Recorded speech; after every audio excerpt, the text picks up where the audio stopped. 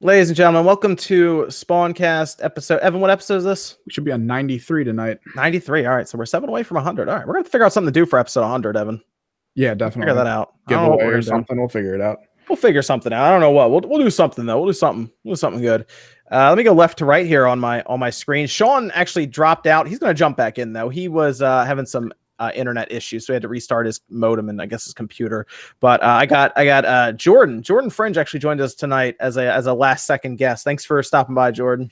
Hey, thanks for having me on. Glad to be here. Yeah, man. Yeah, and then we have Evan. Of course, you just heard him. What's going on, Evan? Not much. And then we got Nate, Direct Feed Games, back with us. You did hit 10,000 subscribers, and you're kind of just still rolling along there. What's going on, man? I think he's muted, actually. Yeah, I think his mic's muted. I don't know if that's because maybe he's doing something. Maybe talking. Then we got OJ Players. What's going on, man? What's up? If I would have known that Jordan was on, I totally wouldn't have shown up to it. But I mean, I'm blindsided by this. You know, that's what I do. I just appear places and make people unhappy. I know, like you just appear on my podcast all of a sudden. It just happens. Nobody asked you to come on the podcast. I mean, and then you're just there. So you're not wrong. Well, hey, Jordan, how's it going? Hey, what's up, man? Is he Nate? Are you still muted, Nate? He's unmuted now, but he might be just away. Oh yeah, that's fine. That's fine. He'll stop back and he'll say something at some point in the conversation. That's fine. And Sean, like I said, Sean will probably just be dropping in at some point to talk about some games because he had actually never played New Super Mario Bros. I didn't know this, so I want to get his take on it because he never played it. So I'll ask him about that then. But I do know we were all playing Resident Evil, or at least most of us played it. Actually, Jordan, did you get a chance to play Resident Evil, the demo? Not yet. When did it come out? Yesterday or the day before? Something like that? The 11th, so I guess yesterday. Okay. Yesterday. No, I didn't have a chance to. It's out on like everything too. You can get it on a PlayStation 4, Xbox, and Steam. I'm probably gonna try it on the Xbox One X because I've seen some gameplay on there, and I mean I have a 4K TV hooked up to that, so I really want to see how good that game looks. It looks good. It is actually really good looking. Like that is a game you definitely want to play on one of the Pro models, whether it's the X or the PS4 Pro or PC if you got like a really nice video card and everything. That game looks like you can tell they spent a lot of time on that game. It's been in development for a while, and you could tell when you look at it visually and like the presentation, it controls well too. It feels good. Good. I was enjoying my time. Did you get a chance to play it, OJ? I did. I wanted to play it on stream, but I just didn't have time to kind of fit it in because I was just doing Smash and other stuff. So I actually downloaded it on my PS4 in the living room, and I played that, and I died, and I didn't get past it. And I played that. So I will play my I can download it again because it's like the one shot, So yeah. I'm gonna play it again on my Xbox One X. But yeah, I have played it on my PS4 out in my living room, and it does look amazing because the TV in my living room, that's the best 4K in terms of like how it looks. Right. That's the I mean, I got a new Samsung. It looks amazing on there, but it wasn't on the PS4 Pro. It was on just like a base PS4. Okay. Yeah, it looks good on. You'll like it on the X.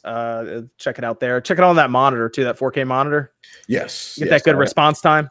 Yes, exactly. It felt. I mean, I'm used to playing the games on the monitor, so I mean, once I went to the monitor, it's hard to go back. So I was just like a little like, It does kind of ruin TVs. I'll admit that it does. It completely ruins TVs. I took out my what was it, my Vision or whatever. I don't even remember the name of the TV that I had in here. Right. I took it out and put it inside my extra living room. Like that's how much like monitors ruin TVs for me. Yeah. No, I really like it. Evan, you played it too, right?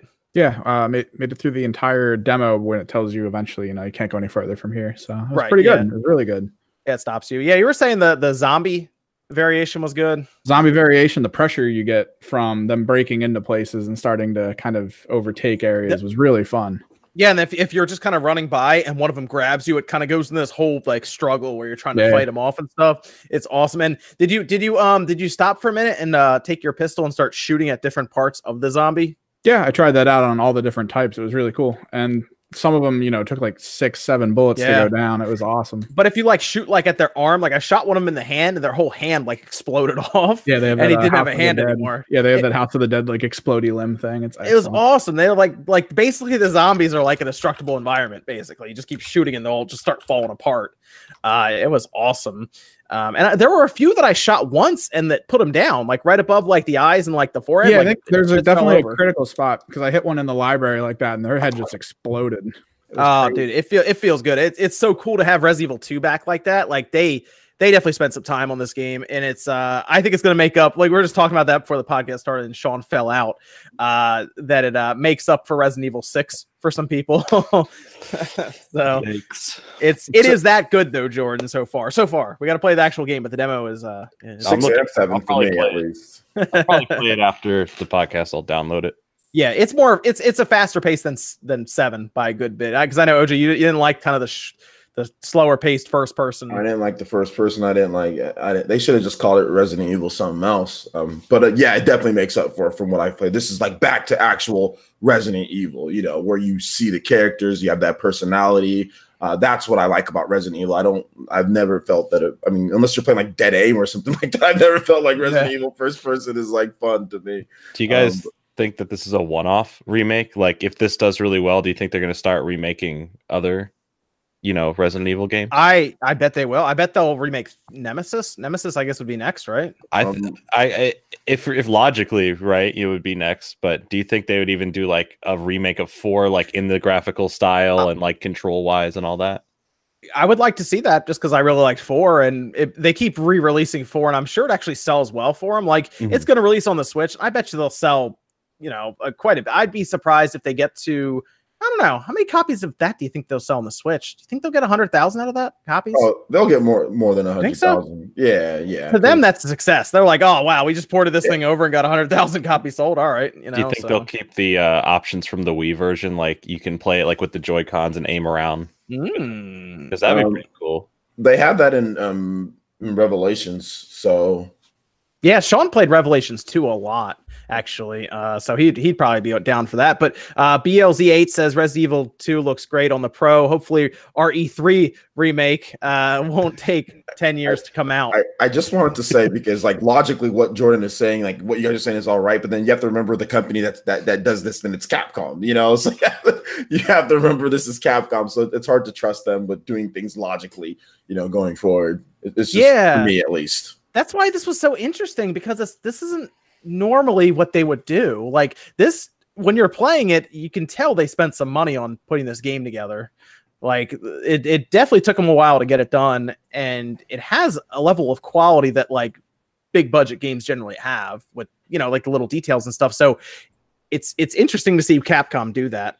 Do you think they're on an upswing now with what they're trying to do with their company, with like games like Monster Hunter and how they're treating it? Mega Man, how they're doing Resident Evil stuff now. I know there's like some issues with like downloadable content, I believe, with like Devil May Cry, but like that's still something they've gone back and they've kind of like retconned the last game to what people would want. Like, do you think this is like the start of Capcom kind of like trying to fix a lot of their perception? I mean, they probably saw Bethesda slipping up. They probably saw these companies falling apart. Now they're just going in for the kill stroke ticket again.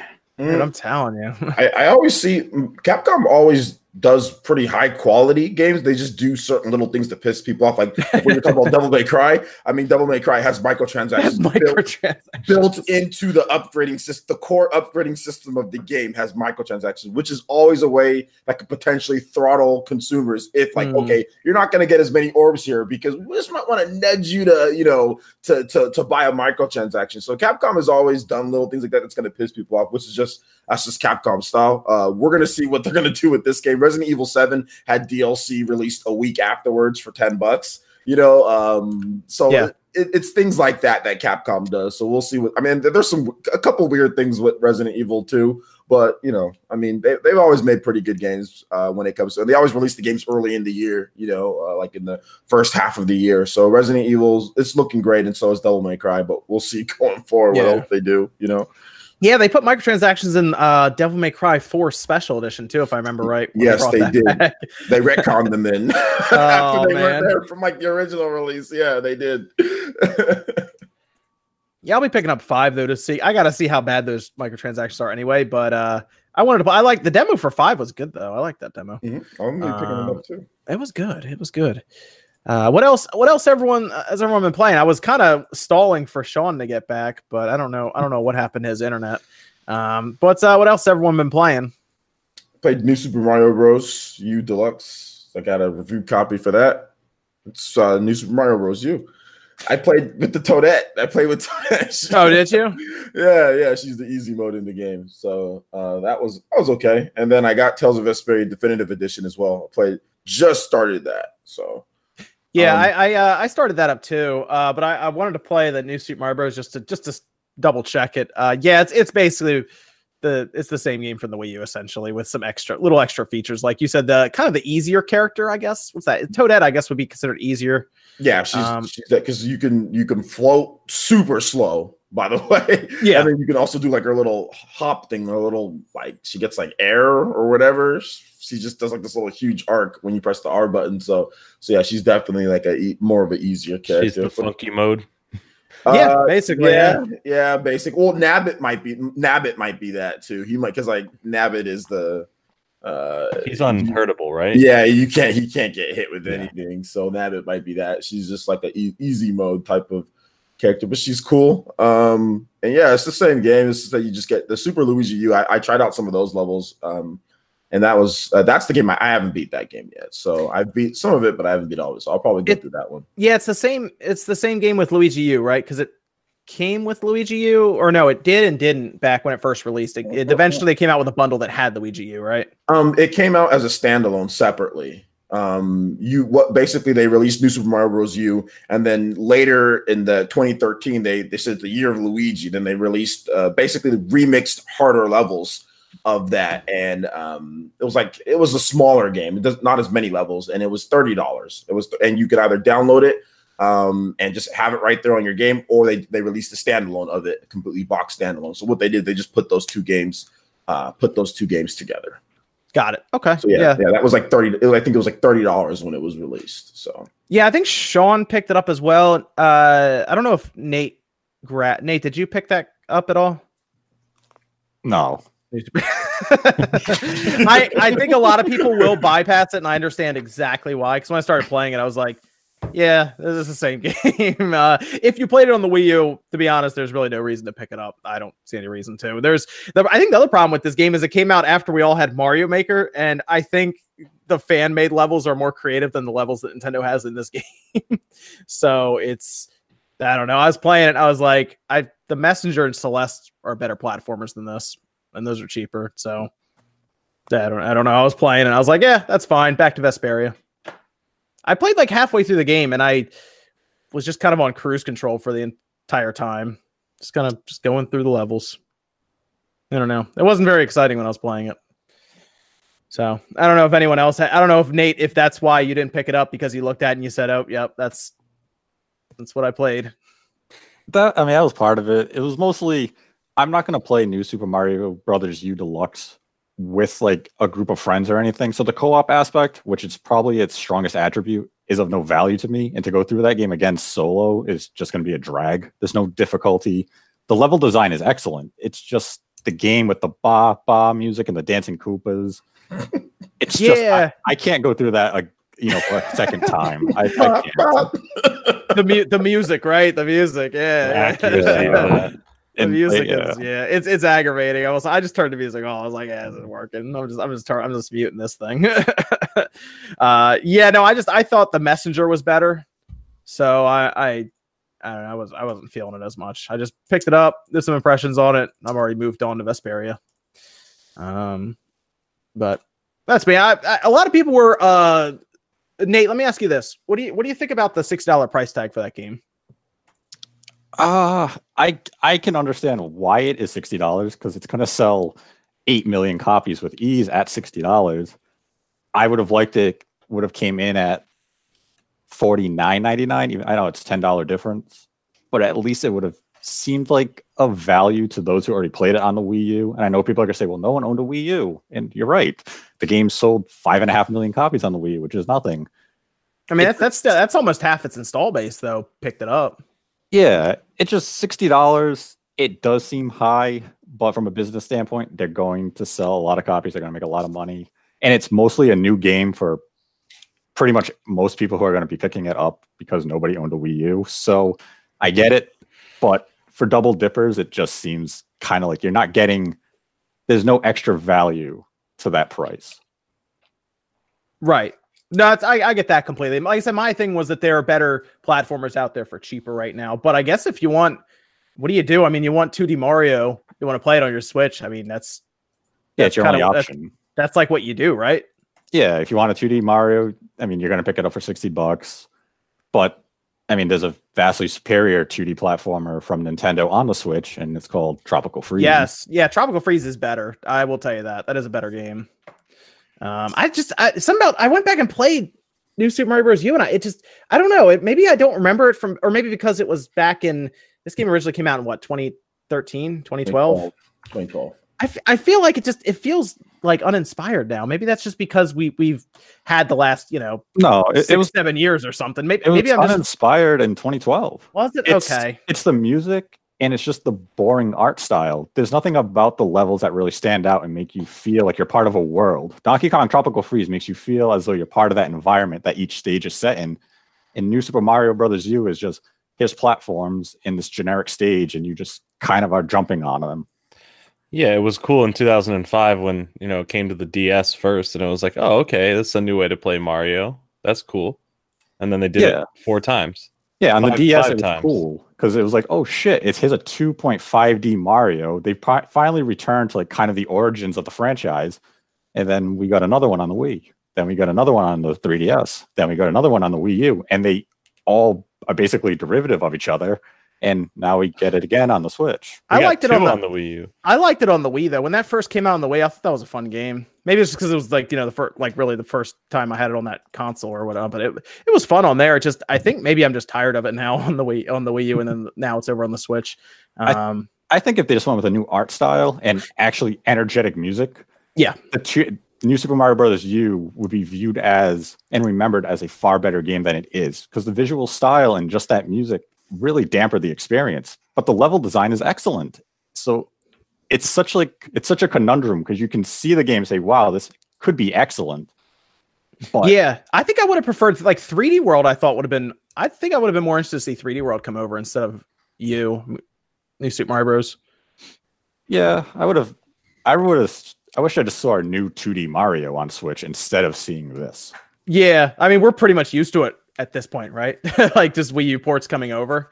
I mean, I don't even think this is gonna be the last one at this point. They probably got more already coming. Do you think they'll try to like take notes of people's criticism comparing it? Because I've seen a lot of people compare it to like how Donkey Kong Country did it with how crazy their levels are and how beautiful the aesthetics are for each individual level. Do you think that they'll try to be like, here's new Super Mario Bros. And it's just completely, every level is just insane and like they really go all out and make something special? Or do you think they'll just kind of keep passing along the same game kind of?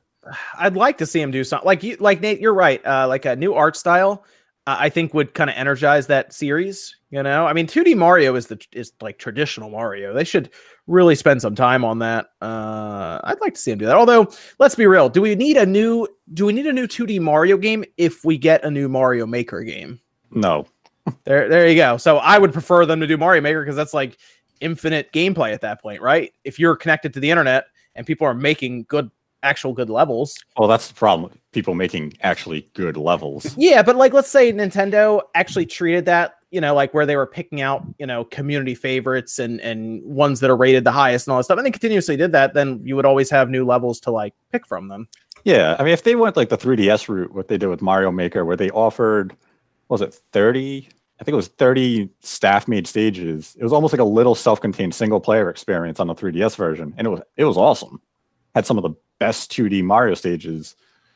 If they did that for like a Mario Maker 2, and then they highlighted the best, player-made stages of the week or the month, and you put like the top 30, and you just kept doing that type of cycle, then yeah, you're having, an endless 2D Mario game where you don't really need Nintendo probably to step up for at least until the next generation with their own new take on the genre. Yeah, I would like to see. Obviously, I think a lot of people want a new Mario Maker at this point, so I hope that's what they're focusing on rather than build a whole nother 2D Mario right now. The Switch just makes sense with Mario Maker when they can get that done. Sean's back. Sean, what's up? What's up, man? Man, I don't know. My internet it went out and then it didn't want to come back up, but it's up. It is up. Cool. What's up? Hey, so very quickly, what do you think of the Resident Evil 2 demo? Awesome, loved it. The herbs are too big. And he's gone again. And the inventory. No, dude, they look like fucking house plants. Like I walked up to it, I was like, oh, this is a nice decoration. I'm like, wait, that's an herb now? Like it used to be so tiny. But yeah, but in the inventory management system's kind of weird. Like it feels like you have to, like we were talking off air, you have to press A like one too many times. Like it should just be pick it up, put it in the slot. Like I'm not sitting here trying to, make it's not like Resident Evil 4 where you actually have to play Tetris to make your shit work. If there's a slot, just throw it in there. But other than that, it's phenomenal. Yeah, I'm excited, man. Now I'm actually more excited for, the 25th when it comes out. That's not too far away either. That's not far at all. Less than 2 weeks actually now. Yeah. So I'm on that right away. That's gonna be cool. We were also talking about New Super Mario Bros. Sean, you told me that you had not played it before. Yeah, this is my first time playing it. I'll probably have a video up tomorrow on it. It's not a bad game inherently. It still looks and plays pretty good, but it feels uninspired. Like, do I regret spending $60 on it? Maybe, like it's not as good. It's not as good as there, when you do games like, and not to knock 2D Mario games, but when you do games like Super Mario Galaxy, Super Mario 3D World, and of course Super Mario Odyssey, which is probably my favorite Mario game now of all time, it's kind of hard to go back to that simplistic, pretty stock type of game. And, they did so many of them on the DS, on the 3DS, on the Wii, on the Wii U. It's like, fuck, man, like try something different, but I understand it is an older game. So, it's not bad. Like, but I could have, if I didn't pick it up and buy it, like I would go on living. Like I wouldn't regret it. No, it's mechanically sound, obviously, but we were basically saying, Nate was mentioning change the art style for the next one, do something to change it up or shake it up a bit. So yeah, it's just very, it's not very cohesive. It feels almost like it's just like random levels, thrown together and there's sort of, the overarching theme of it. But I don't know, it's not bad, but it's not great. It's kind of a middle of the road. Do you think if they go with this is for you, Nate, you as well, and everyone, if they go with another 2D Mario, do you think they should have online play with it? No. Yeah. No. I'm going with no. I'm about that. That'd be more value, at least. I think yes. I mean, if it's gonna have multiplayer and it's gonna be similar, like why not? You have the stupid, Nintendo voice chat app. You can use that and do something with it. Give it some terrible netcode so it drops in frames, the worst connection you have to the other players, and then you can actually slowly get up to where you need to go. It's great. I mean, like, wouldn't the fun of the co-op in New Super Mario Bros. Is being there with the other person? It's you screwing with them. You jump on their head. You kill them in the pit. It's that fun of sitting next to the person playing it. Online, you lose that. It's big. If I'm playing with you right now, Sean, I kill you. Are you gonna be like, "Oh, you jerk"? I'm gonna say the ha ha ha ha ha. But I mean, it's fun as me like slapping the controller out of your hand as I get to like the flagpole. I guess optional wouldn't be if it was optional, it wouldn't be a problem. I mean, we're not saying it would be like forced. At least, I mean, you have the option. I mean, I don't think you'd play. I mean, input delay and lag would kill any type of enjoyment. And the enjoyment you have in the game, which platformers traditionally you don't see a lot of them online because of that. Because you need that precise. Pinpoint control. So, I mean, I don't think it's going to be something that people are going to like, oh my gosh, get all riled up about. Even if they did have it, I don't think it's going to be something that people are going to go crazy about, because the minute you die because you fall into a pit because of input delay or because of some lag or something like that, that's when you just like, well, screw this. I'll just play it offline. I mean, you collect lives like it's water in that game too. So like you end up with a lot of lives in that game. So I'd probably just like, I died. I'll just take from one of my 50 something lives and we'll go again. We'll see. Like we were saying, Sean, if they're not going to make, I guess, just a better 2D Mario game, just do Mario Maker and just focus on that. Yeah, that's not a bad idea. Yeah, just focus heavily on that. Let the community build the levels. So we were also actually can't talk about that. Yep. Oh well, we're also I was also playing Travis Strikes Again, but that'll be lucky. That'll be a video for next week. And then I'm trying to get Evan to look at a game as well. What is that? It's an RPG. Yeah, they haven't sent us the code yet. We're getting it soon, I think. I was talking to him, so we should have it soon. Tear into it today. I actually have to double check what it's called. But Sean, you're playing Travis as well. I am playing Travis as well. Yeah. So we cannot talk about it, but we'll have videos on it. I think it's pronounced Yik. Yik. Why? Yeah, modern RPG. Yes, that one. So that one we're working on as well. I wanted Evan's take on it. It looks interesting. It's actually a mature rated RPG that pulls from I actually noticed it pulled a little bit from Paper Mario because it has those parts where you actually have to time out button presses and all that stuff. There seems to be a lot of mini games in the combat, but the story seems to be more based in modern problems like people's suicide rates and stuff, like crazy things like that. Yep. So that's going to be interesting. I want to see Evan's take on that one. That could be cool. I got some minor Earthbound vibes from it too. I don't know if that was just me. No, they said that's what it is. Like they pulled inspiration from okay. Cool. That game's development is old. That's Wii U, pre Wii U or around that time. I remember it was supposed to be on the Wii U, but they just kept on delaying. I just lost all interest because they just took way too long in releasing that game. It's called Y2K. Yeah, Y2K. Yeah. Yeah. Postmodern RPG. But yeah, I remember covering that game back in the day on my old website, on the Wii U. It's coming. It's coming. No, it's coming. And then it never came. And then I think it's almost here, right? Or still not released yet. Oh, that's funny. I remember people freaking about Y2K back in the day. Oh, man. That's great. I talked to people on AOL message boards about that. I was like, I don't know if I'll see you guys next week, but if I don't, this is it. I was sadistic. I was in front of my computer do it. Let's do it. Let's come on, something happen. Oddly enough, my biggest memory of Y2K for some reason is still the Family Guy episode on it. Really? I like this. The Simpsons episode was really good. See, I didn't grow up watching The Simpsons. But all I do is remember. I just remember that episode of Family Guy so vividly. Just one of those memories you can't get out of your head. That'll be interesting. I'll like to see Evan's take on that. Let me we'll go through some super chats. Evan, if you got a Discord question, we can go through that now as well before we get to some of the topics. Yeah, go for it, man.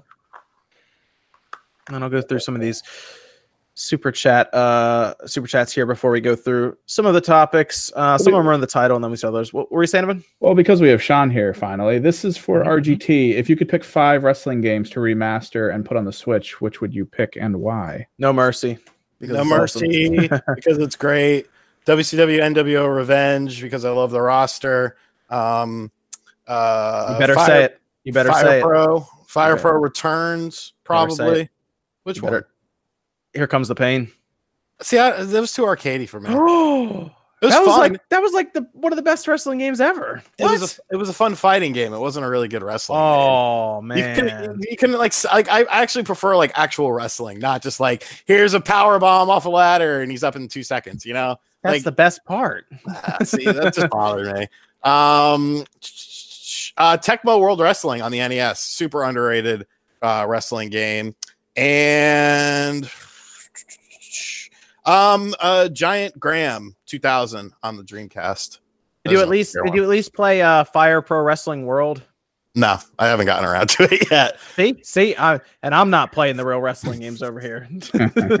Fire Pro Returns was the peak of the series. I don't see how it could get much better. I feel, but I don't know. Maybe it does. That one's pretty good. It's on Steam and PS4, I believe. Yeah, I mean, if you get on Steam, it doesn't need much to play it. Evan and I played it forever ago. Yeah, that was a while ago. Yeah, crazy. It was fun though. It's a cool little game. I'm surprised they were talking about bringing it to the Switch eventually, but I don't know whatever happened to that. I guess they didn't do it. Those are good picks though. As long as you said No Mercy, it's okay. What about that game, the it was the kind of the arcade WWE All Stars or whatever? I remember playing that game. Oh man, that was a fun game. That was a fun game because it was designed as an arcade game. Yeah. So like WWE All Stars. I even liked the fuck was it called? WrestleMania Legends, I think it was called, where it was everyone was very over the top. And stuff like that. That was a good game too. Yeah, see, those were too out there for me. I don't know. Those were another level, but those Blitz. Kind of like Blitz NFL or whatever kind of levels of crazy. Well, I mean, they were the NBA Jam of wrestling games. Yeah, basically. Yeah, it's good. NBA Jam's coming back, baby. Yeah, man. NBA Jam's coming back again? This is our arcade cabinet that's coming. That's at CES that we'll probably talk about soon. But yeah. I thought you guys. Oh, okay. I was about to say. Interesting if it is. Sean can tell us about that when we get to it because he was pretty excited for it. Oh yeah. Gibby says, I have Xbox One X and a PS4 Pro, and I can't decide what to play Kingdom Hearts 3 on. I want to play on PS4 since historically they've been PlayStation games, but the X has the specs. You guys ever feel this with certain series? Yes. Actually, I felt that with Final Fantasy 15, actually. I got it on the PS4 Pro, I guess. Even recently, I wanted to pick it up again because I only had it digitally, and I was like, I feel like I should just get on the Xbox One X because it should run better. But for some reason, I would attach that to PlayStation. So Kingdom Hearts, though, I'm gonna go on the X. I'm just I know it runs better. I've talked to people who've played it. They say it runs better on the X, so I'll get it on the X. I didn't really tie Kingdom Hearts to the PlayStation for some reason. I don't know why. I don't know why I never did. I don't know. Like, I look at it and I'm not like, I don't feel like I have to get it for the PlayStation. I don't feel like I ever have to get anything for PlayStation. If there's a multi-platform release, if you have an Xbox One X and a PS4 Pro, it's probably going to run better or look better or whatever on the X. Most of the time it is. So, I mean, throw out the whole association that you have in your brain and just play it on the system. Since you have both, obviously you bought it for a reason, right? Like the X, you know that the X is a higher spec system, so just get it on your X. Well, like even like first person shooters, I would only get on the Xbox because I like the controller layout better than the PlayStation's. Like PlayStation sticks are like I like the offset sticks that the Xbox has. So that's an example. But yeah, I do see that there is association with systems at times, but I don't really feel it for something like a Kingdom Hearts. Yeah, I don't know. I don't know if you've ever felt that, Sean, with any games, whether it's like if there's a game that's on all platforms and you feel the need to get it on like any one. Well, I mean, kind of present day. I mean, I get it. You're getting the stuff on the Switch, obviously, because of the portable. Yeah. Yeah. I mean, I get that. At least makes sense. Yeah. Darius says, I just bought Vesperia before I left for work. It's my first Tales game. Wow, that's okay. Yeah, that's a good one. I think I started with Symphonia back on the GameCube. That's the best one. Yeah, I love that one. Oh, yeah. Vesperia is really good though. Vesperia is very good. Vesperia is my favorite Tales game of all time. I mean, I've played a lot of. I've played most of the Tales games. I think I missed like the Tales of like the one like on the PS Vita or PSP or whatever, Hearts or R or whatever it's called. I haven't played like ones like that, but I've played all of the other ones like Berseria. Yeah, and Berseria was all right. That's on the PlayStation Steam. So yeah, I mean, if you like it though, you can pretty much then just start jumping into other Tales games. Because they play very similarly, so you can. Vesperia is my favorite though, so yeah, that's not a bad pick to be your first one. You know, that's not a bad pick at all. In my opinion. When are they going to port the Symphonia games? Is the real question. It's on Steam already, so wait, you know, on PS3, it's on Steam, so they should put it on the Switch so I could play it anywhere. They might actually do that. You might. I don't know. I wouldn't be shocked if they did that, to be honest. Initial reports coming out from Japan is that it's doing really well, so I would think that they'd probably maybe do some more of it. Yeah. Wishbone says I would rather buy the Spartan console than Madbox. I don't even know if I think the Madbox console has a better chance of coming out than the Spartan console. Yeah, because there's actual money behind the Madbox. There's nothing but a dream behind Spartan. You know, it would be funny if that Spartan system came out. I would actually order if it did, just to see what it is. It never will. Zane says, why don't people call Nintendo ninjas Nintenjas? Is that what that is? Yeah, I don't know. I don't know, Zane. You should coin that alone. You should trademark that and then sell it back to him. Hack the Movies says Sean Long is a liar with a single exclamation point. You know who that is? That's Tony from Cinemassacre. Okay. What's he talking about, Sean? He's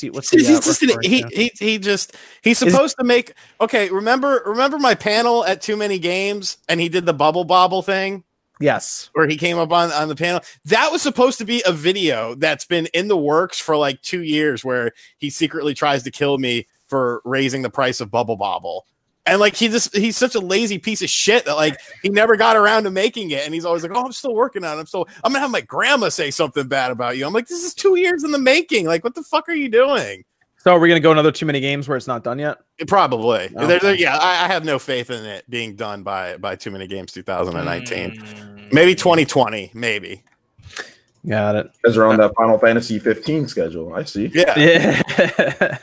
Let's jump into some of the topics. Activision and Bungie split. I think there was a lot of just an overwhelming amount of happiness online that day.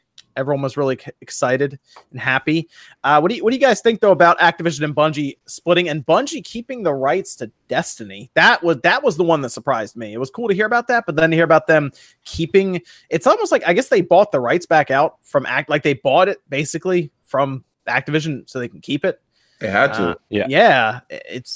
It's really interesting to hear about that Destiny or Bungie was able to do that. I mean, I have a strong feeling Activision just wasn't interested in doing anything more with Destiny because they kept saying it was underperforming and they weren't that interested. And apparently they were clashing a lot, Activision and Bungie, even before Destiny 1 came out, according to Kotaku. I saw this though, and I was really excited because Bungie was, I liked Bungie before they went with Activision. But what were your guys' thoughts on the whole situation? It was kind of out of nowhere too. Yeah. I mean, I don't know who's going to speak up, but I guess I talked about this on the PE podcast with OJ, but I'll kind of really condense it down because I spent a good portion. I don't want to like blabber on. But basically, I think this is a good split overall. I'm assuming that they paid a few million, maybe several million to get the rights to Destiny. I think that Activision was holding them back from making Destiny what they wanted it to be. I don't think they wanted to make a Destiny 2. I think they wanted to make one core game that they keep building upon. And I think now that they have the rights, they'll be able to fully expand on everything they wanted to do without making these chunks of the game taken out to be put as DLC. So actual DLC can be supported throughout the year as actual events. And then they got a huge funding. Was it Netscape? Someone Netscape, NetEase. Yeah. NetEase. I like Netscape though. It's a good one. Someone gave them a bunch of money, and they're developing a different IP for that now with that money, which is going to be cool. So I'm excited to see Bungie on their own. Basically, I like what they've done before the Destiny era, and I want to see what else they can venture off into do. Yes, it will be interesting to see that. Now they don't have Activision telling them to put microtransactions in like everything and keep making more and more DLC. But there's also the other side of the coin that now there's no scapegoat of Activision. So it is Bungie. If they mess up, that's Bungie messing up. Yeah, I mean, there's a level of cautious optimism because not all the decisions for Destiny 2's releases, I feel, were on Activision telling them to do it. And there was a lot to Destiny 2 that did not like. So yeah, because you actually played it for a bit, didn't you, Evan? I played it heavily, yeah, up until the point where I wanted to play the competitive side of it and found out that they basically put on the PC version a way for someone to pay money to emulate their keyboard and mouse so they can get auto aim. And I was just like, oh, I'm not going to play this anymore. That sounds like something that like I guess Bungie would have been in charge of. Yeah, that sounds 100% Bungie, and they backed it up by saying it was a great way to add controllers into competitive. And I was like, okay, man, whatever. Yeah, I don't know about that. People were also wondering because Microsoft, do you see Phil Spencer jump in there right away when they announced that and was like, "Hey, can't wait to work with you guys again as an independent studio." Like people were wondering if Microsoft. I can't stand Phil Spencer. I figured Microsoft would make some sort of attempt to reach they'll make out a push. anyway. Yeah, make a push. I think Sony will as well, but I think Microsoft right now with their whole like we'll pay anything and give you unlimited funds type idea that they're gonna, no matter what, if there is some sort of bid war to do anything with them, that'll be the outcome. Honestly, just give them Halo back. Get that out of 343's hands. I would like to see it. If Bungie came back and was, solely responsible for Halo again, that would be amazing. I think sales would be up. I think people would be really excited for that. That would be really, really cool to see. We can fix Halo. I mean, I don't think they're interested in being purchased or bought out or anything right now because they have that large investment and they're building their own game right now with NetEase. So $100 million, I think that's enough to make a game. So yeah, Destiny's budget was ridiculous. $500 million for the first Destiny game with marketing and all that. That's ridiculous. That's why they lost money. That's why Activision was upset. You spent too much money on it. Yeah, I don't know how they I remember when that game first came out, people were wondering like, where did where did that money go exactly? Because the game isn't that like fleshed out or anything. You had to go Into private online. pockets. Yeah. You had to go online to find out anything about the story.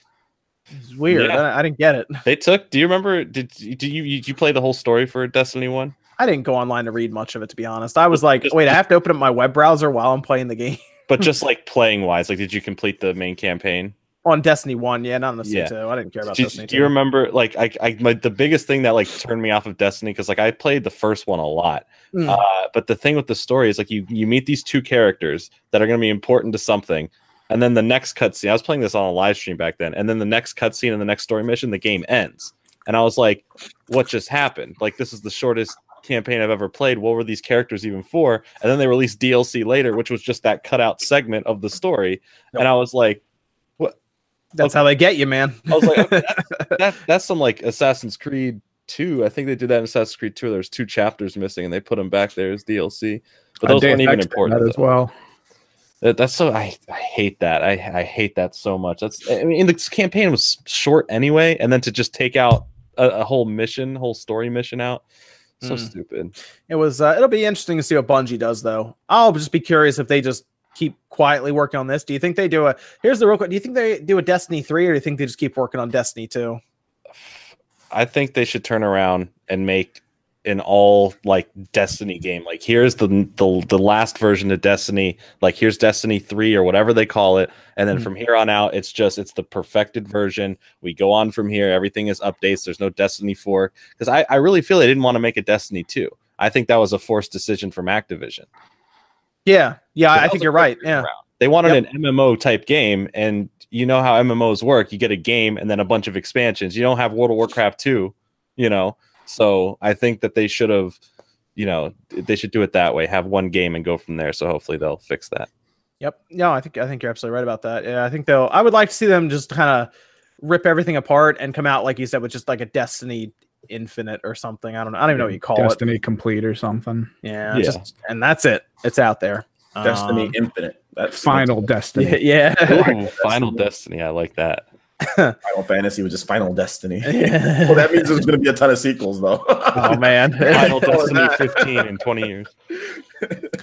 GameStop. Did you guys see all the rumors going around about GameStop now? Apparently, there's a bidding war going on where companies are looking to buy them. Apollo. I got 5 on it. What's that? I said I got 5 on it. You got 5 on it. If you use your power up card, it actually drops to about 4. That's a deal.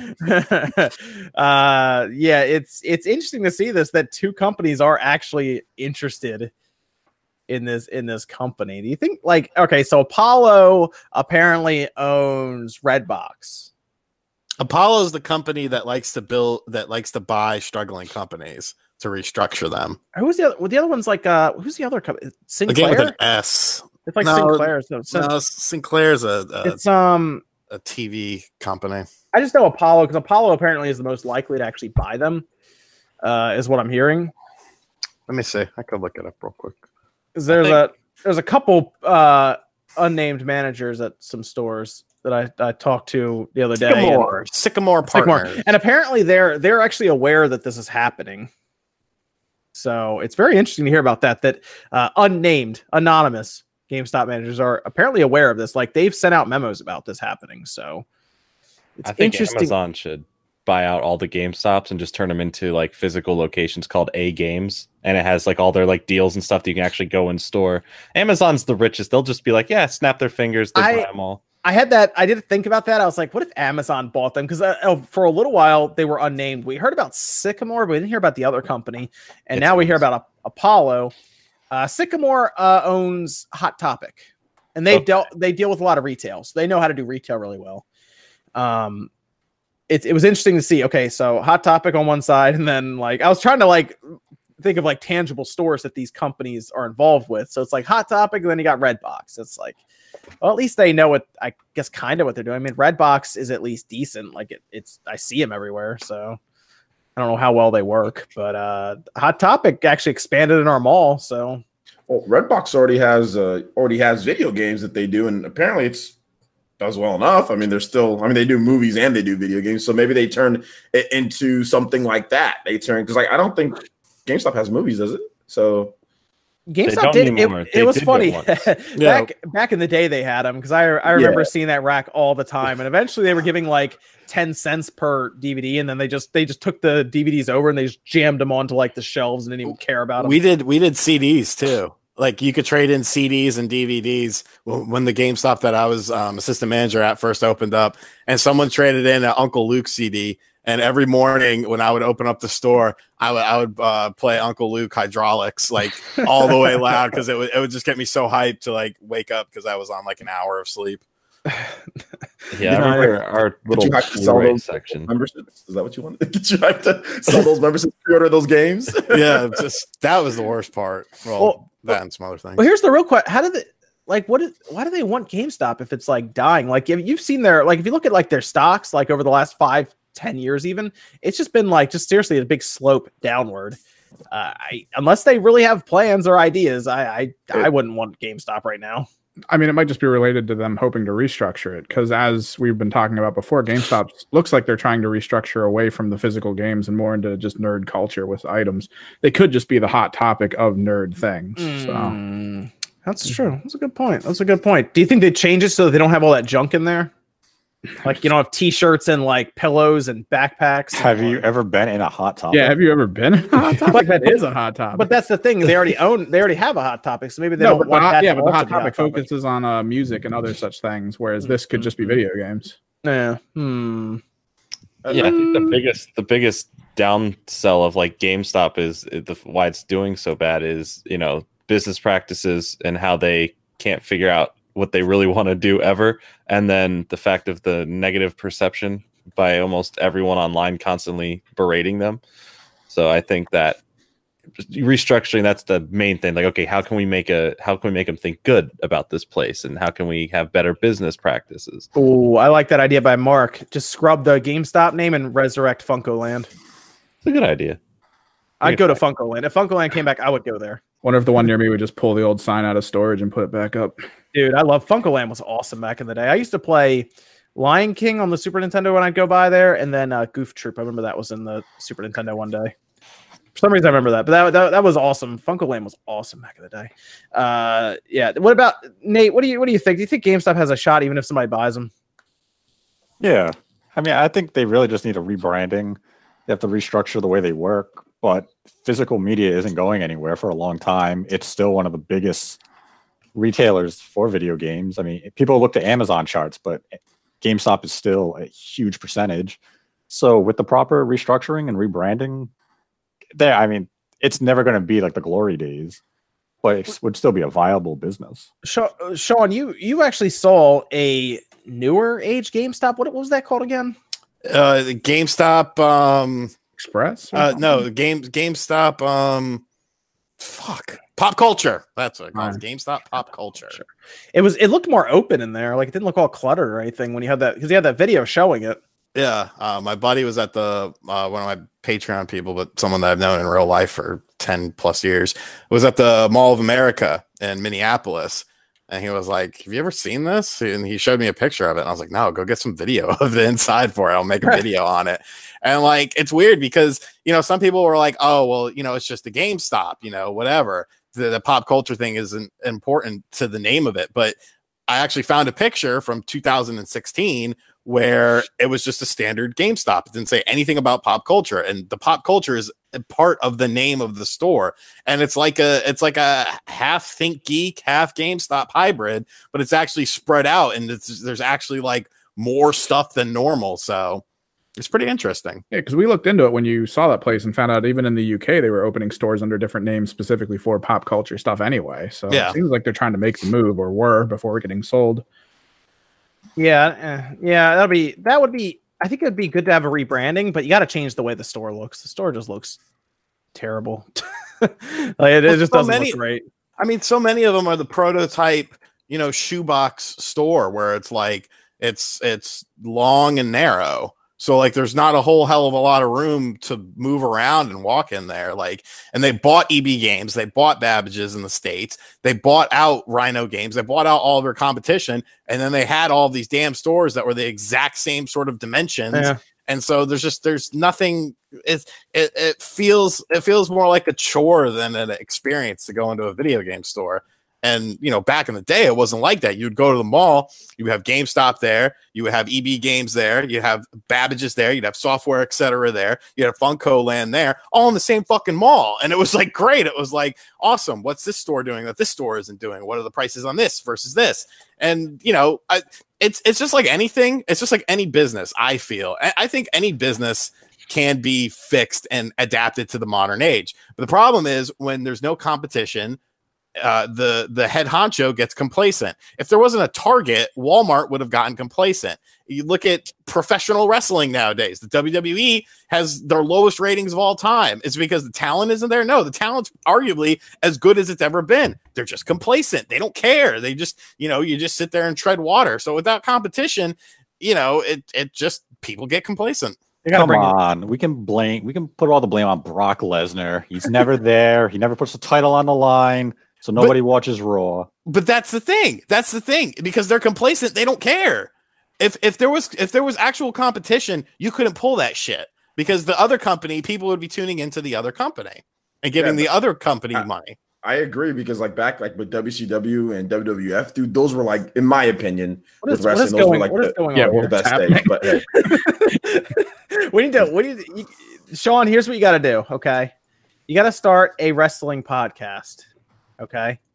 I don't see. I go in like phases where like for like a couple months I'll follow it really hardcore, and then I'll get kind of bored with it. And but there's a new company coming out that someone was just talking in the chat that actually looks, you know, it's not going to be, you know, a huge force right out of the gate, but the I think it's the owner of the Jacksonville Jaguars is the money behind it, and they're working on TV deals and shit. So I don't know, might end up being decent. Also, it's Bork Laser for the early 2000 AOL people out there. Yep, Bork Laser. Yeah. Now, you should do that, Sean. That'd be interesting. We'll talk about that because you can just make fun of it then, right? That's true. Yeah, that's true. See, I'd listen to that. I'd listen to that, Sean. Yeah, that would be good. You should do that. But let me go over to the Nintendo announcements here as well. Okay, before we do some super chats. And Evan, how many Discord questions do we have? 1, 2, 3, 4, about 5 more. And wow. A couple of them are long. 6 more, actually. Wow, yeah. We're popular this week. Hit me with another one. Okay. For anyone that I guess bought it, did you get a refund from Soulja Boy yet? I have not. No.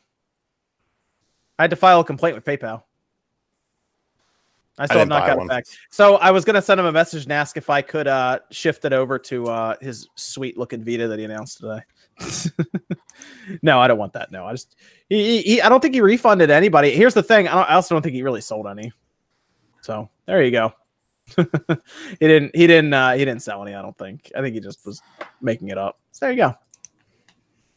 But I'll see what I can do about getting it back, because I think I'm the only one who really bought it. I know Rich bought it. Review Tech. I don't know if anyone else bought it though. He had to do the same thing. He had to go through PayPal as well. So there's that. What's the next one, Sean? Oh, you want? Okay. With all the Nintendo announcements through trailer drops and social media this week, what does everyone on the cast think about the chances there's still a Nintendo Direct presentation this month? So this is very, very high. Oh gosh, here we go. 99%. So we were gonna discuss this anyway when we got into the Nintendo announcements that were up next, and Nate, of course, jumping in with very high for the Nintendo. Okay, yeah, Nate. We're 12 days into the month. I mean, it's a January Direct. There are lots of days remaining. I don't know why people are like, "Oh my god, it's on the first 10 days. It can't be a Direct." Final Fantasy was announced on Twitter. Twitter Direct, my man. I did see some people saying, I'm not to mention names, but I did see a video pop up that was like, well, Twitter was that Direct. And I'm like, okay, please stop. Like, no. Yeah, people are like, maybe they cut it from a Direct. No, maybe they just wanted to announce it on Twitter. It's amazing. Games can be announced outside of Nintendo Directs. Like, I don't get why people think, like, oh my God, Yoshi wasn't in a Direct. Yeah, the announcement was Yoshi is coming out in 2 months. That really needed like 10 minutes of Direct time? No, it's on social media. It got dropped. It was talked about. It's done. Yeah, I think people won't be as hectic about it when they do announce that there's a direct coming, at whatever point they do that or decide to do that or whatever they do. That's when it'll happen. But for now, it's like a lot of trying to, it's like Charlie in the, in the mailroom trying to draw lines between everything right now, trying to figure out if there is going to be one. But yeah, I'm pretty confident there'll be some kind of Nintendo event this month. As I'm sure Nate is confident as well, there'll be some kind of Nintendo event this month. Do you think that them closing the top floor of the Nintendo store in New York for a private event has anything to do with it? Like shooting something specific for a direct? No, a direct was filmed months ago. They're not going to that is like a wedding, maybe like they're just like, hey, we're going to use the big screen here. No, the last time that they did that, it was like for like a mobile game. It was like for like Dragalia Lost or something. Or they've done that before. This isn't the first time that they've like closed off some section there. It's usually not for anything. I was also trying to figure out if they would even do it this week coming up because Mortal Kombat 11 gets its reveal. I mean, we also it could be this week coming up. I mean, as Tuesday? I don't know, maybe. Well, I mean, it could be a Tuesday, it could be a Wednesday. Like, it doesn't have to be on a Thursday, as we just assume because that's the trend. Yeah. So, like, if it was this week, I wouldn't say it would be on Thursday because I don't think they're going to compete with Mortal Kombat because the press are going to be at the Mortal Kombat event and trying to host a direct while the press are preoccupied would be Nintendo stupid. So it would either be the week after or maybe it's January 31st. When they do their fiscal report, like when they do their investors meeting, they do it that earlier in that day, or maybe like the Wednesday before. And that way it's kind of like, we have stuff to detail for the upcoming for Q4. Yeah, that could be a thing. You're right. I mean, there's still a lot of time left in January, so it's we're not even halfway through. Yes. Yeah, there's going to be we assume there's going to be some kind of Nintendo event this month, so I wouldn't get too crazy about it. Nope. Right now, everyone just reset the clock for direct. Oh gosh. I predicted on a video that I did. I predicted the 17th or the 24th. So we'll see if that happens. What do you know? I'm gonna. He says the 24th. I'm gonna be crazy and say the 23rd. Oh, you're going like the Price is Right method, right? Like the $1, like or the dollar above it, like 500, 501. I think I'll say the 15th. That's Tuesday. No, it's Mortal Kombat's on the 17th. I think Nate, you're right. I don't think they're gonna be like, oh, there's also a direct today. Because Mortal Kombat is gonna be a big thing that we're all gonna watch and see. And of course Nintendo has a stake in that game anyway. So I don't think they really feel like airing a direct. When is that? That's it. I think they reveal that. I think it's 2 p.m. Eastern. The Mortal Kombat event? I think it's 11 a.m. Pacific, yeah. They're letting anyone in that shit. You see Doc Trey's going to that? Like, fuck. Yeah, really? All you had to do is send the Mortal Kombat account like on Twitter. You just sent them like a DM like, I live in LA. They're like, you're invited. Oh, I don't live in LA, but I'm just kidding, by the way. I'm not talking shit. Doc Trey's fine. Sounded like it. No. I gotta bust his balls whenever I get a chance. That's Thursday, yeah. I don't live in LA, so I can't do that. But I literally kind of live in LA, and I don't want to go. Really? Oh man, I go there. Those invitations look awesome. Yeah, I know they look cool. Don't feel like driving to LA, and I'm like right there. I see. I would have flown there for that if they had told me. Really? You would have flown all the way there? You would have flown out just to be like, here's the reveal. You can go home and play a demo. Like, shit, I should have just stayed home. I'm so used to crazy things happening in LA. I was like, oh my gosh, this happened in LA. I'm like, yeah, you can go. Yeah, I've never been to California, and it's a write-off. I've never been to California, and it's a write-off all at once. Okay, yeah, not wrong. And I get to go see Mortal Kombat. That's true. I guess I get what is it? I take for granted being close to LA and all the cool stuff that happens. You're jaded. You're jaded. Yeah, I don't understand.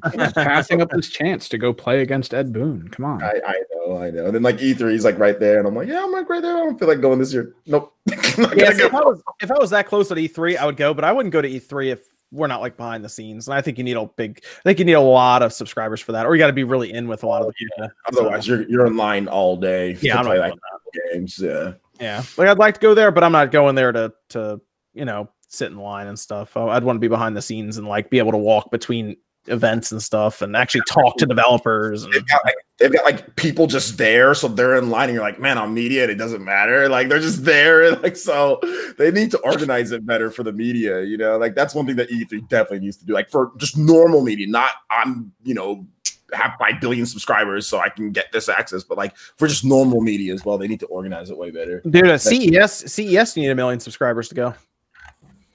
So yeah, that was a shame because there was some cool stuff at CES. So bunch of cool stuff. I wouldn't have minded. I would have liked to go there just to see. It was pretty neat. I'd like to go to CES one year just to see all the cool stuff, especially because this year, Sean, there's quite a bit of retro stuff there.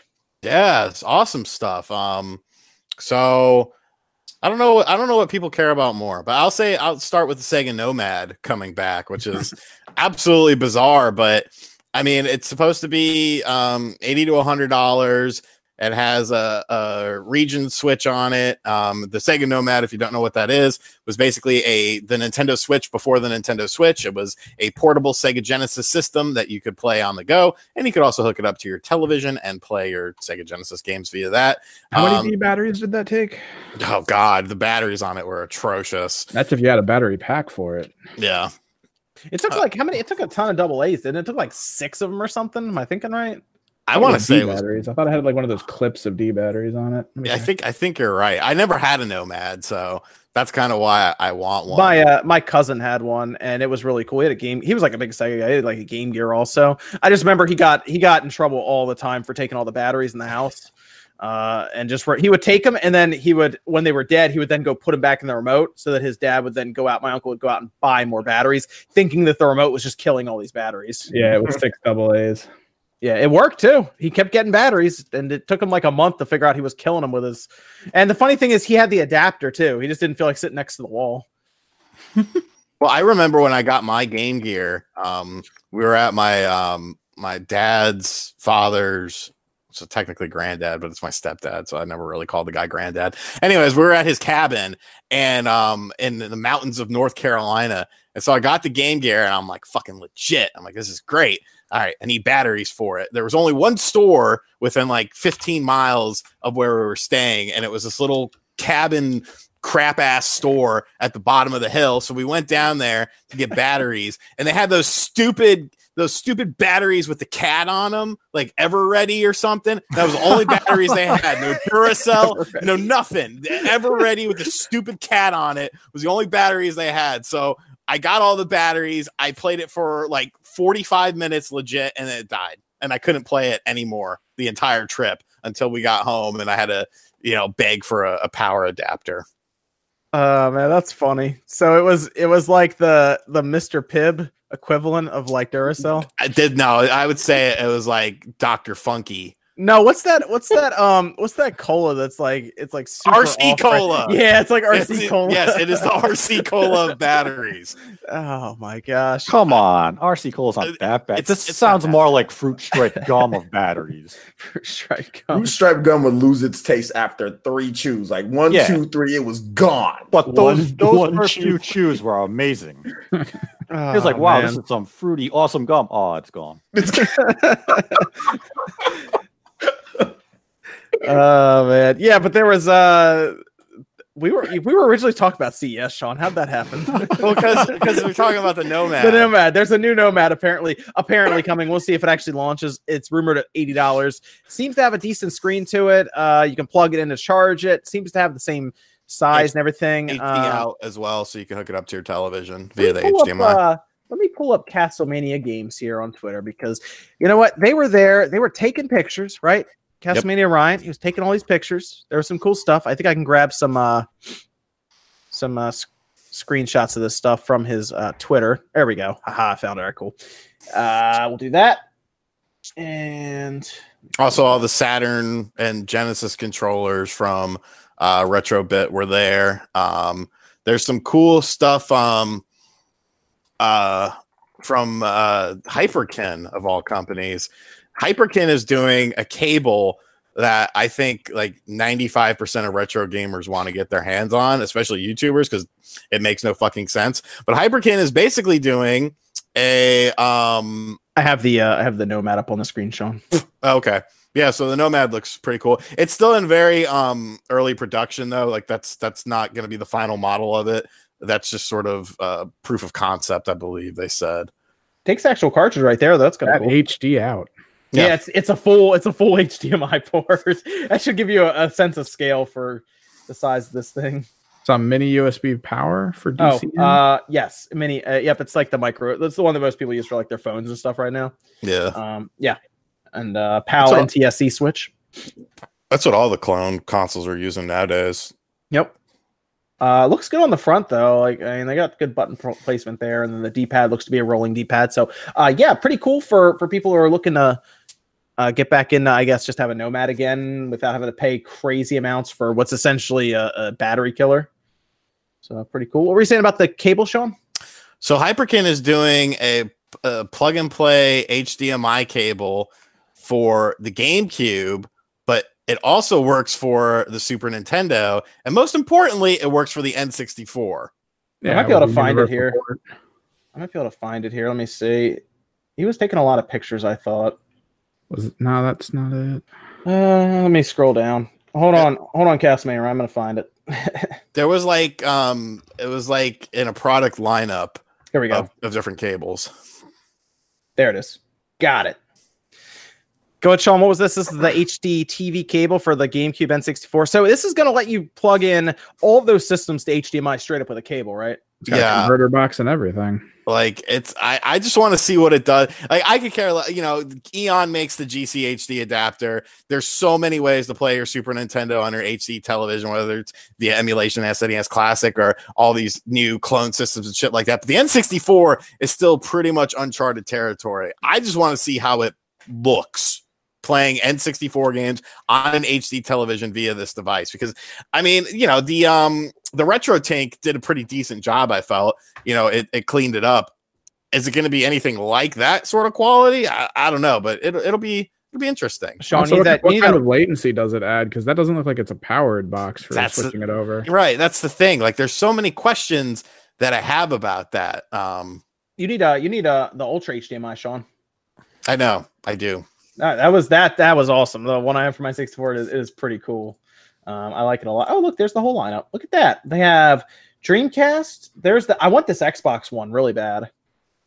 The original Xbox one, Wii, and then there's the GameCube ones. They have Dreamcast. I think I might have this one right now. I'm doing tests with is this Dreamcast one. They have them for everything. I've heard good things about the original Xbox HDMI cable.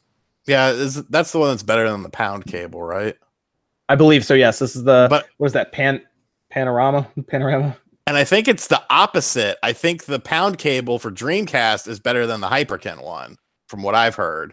I could be wrong on that though. Okay. And then they also had a Duck Hunt gun that actually works on flat screens. Yep. That's interesting to hear about that, right? There it is. There actually being played. It's probably just a different type of lens pickup.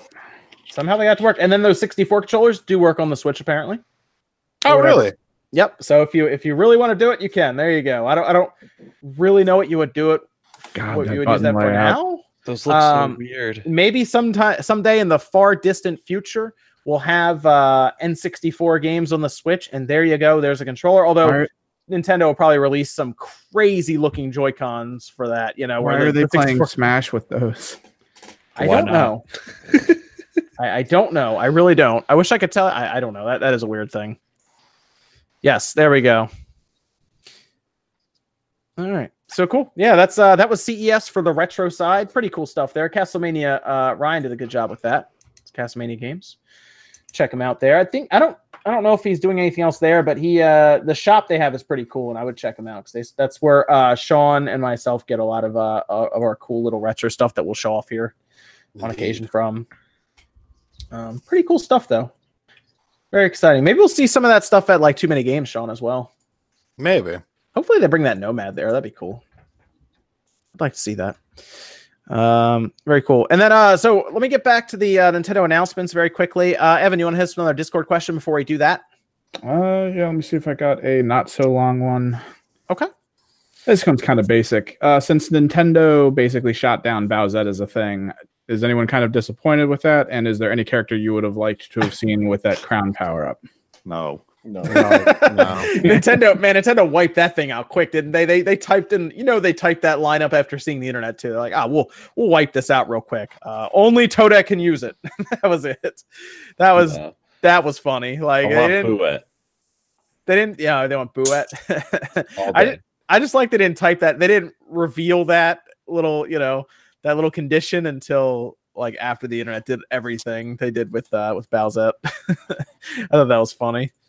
But yeah, I mean, they're still gonna, do what they're doing with it, fan art and everything. Because it seemed a bit like a cop out by Nintendo with that. Matthew Hammond says, which franchise should Nintendo give to Bungie? I would say Metroid, but that's already being done by, we believe, Bandai Namco. Shout outs to Matthew. He's the homie. I don't know. Who else would Nintendo? What else would they give to? What would they like? Yeah, let's say Nintendo and Bungie work together. What would they give F-Zero. Bungie? Take it. Make something. Yes, just something. It needs to be something that you don't think that they would do. Something different. Just give them F-Zero. Devil World. F-Zero. Mad World 2. Wait, Nintendo doesn't own the rights to that. No, I said Devil World. Oh, I thought you said Mad World. I did. I said Mad World. Look at that's us. That's Sega. Sega owns the rights to Mad World. Semantics.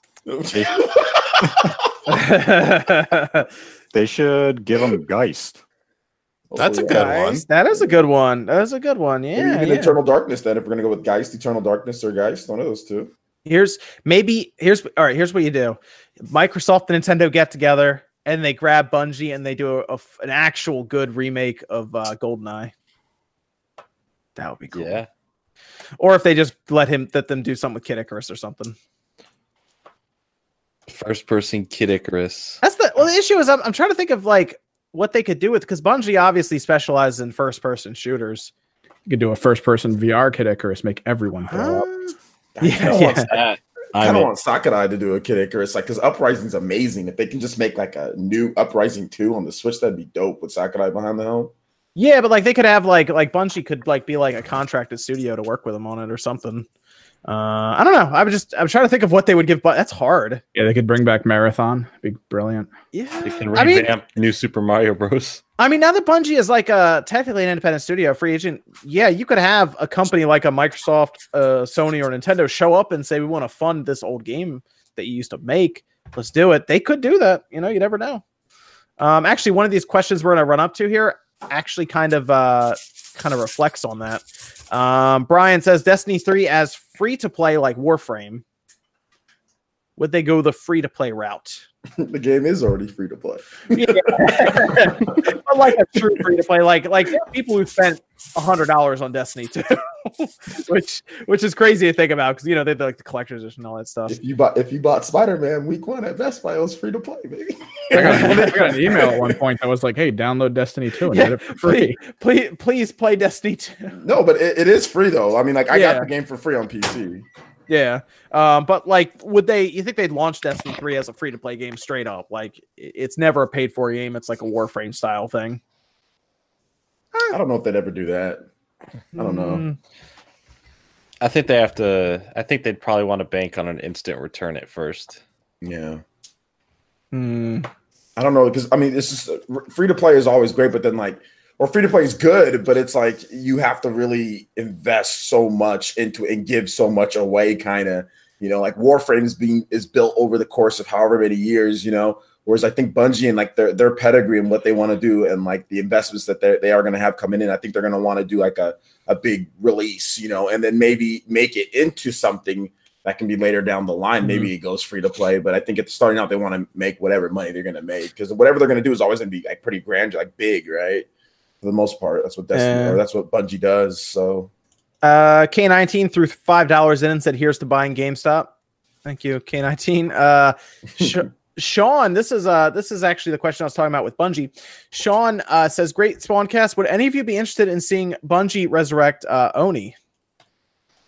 That's that PS2 third-person shooter, right? Yep, it's also on Windows. It was also put on Windows as well, which is interesting. I played that game back in the day. Yeah, that was out like around the time I remember that the PlayStation 2 came out, right? Because it was like January 2001 is what it says. Yeah, it was a really early PS2 game. Yes, and I remember that, and I thought about that. I'm like, could they? Yeah, I mean, somebody could come to them and say, "Hey," or Bungie could pitch it to a company even and say, "Hey, would you like to fund us resurrecting this very old game?" I would be curious how many people remember it. Like, more people remembered Fear Effect than I thought would remember it when they talked about that remake, but it kind of the spinoff came and went. It wasn't a very good game anyway, the Fear Effect game. We're still waiting for the full remake. Do you think people would remember Oni? Not as much. People remember Fear Effect because of the controversy behind the game. That's why a lot of people just remember Fear Effect. I mean, outside of people, people played it, but like there was always a huge controversy with that game because of the what it entailed. So I'm not sure if people would remember it as much, but I mean, I remember it. Yeah, I don't think anyone really remembered Fear Effect for the game itself. It was the controversy in the ads. I remember seeing like an EGM, the ad would be like, "This game comes with 9 climaxes and has the girls laying on top of each other." I didn't know what the game was, but I remember that ad. Yep, that's marketing at its finest right there. That's how they know it worked. You remember it to this day. Oh god, I remember my mom saw that in the magazine. She's like, "What climax are you talking about?" Yeah. I'm getting the game. I don't even have a PlayStation. Chill.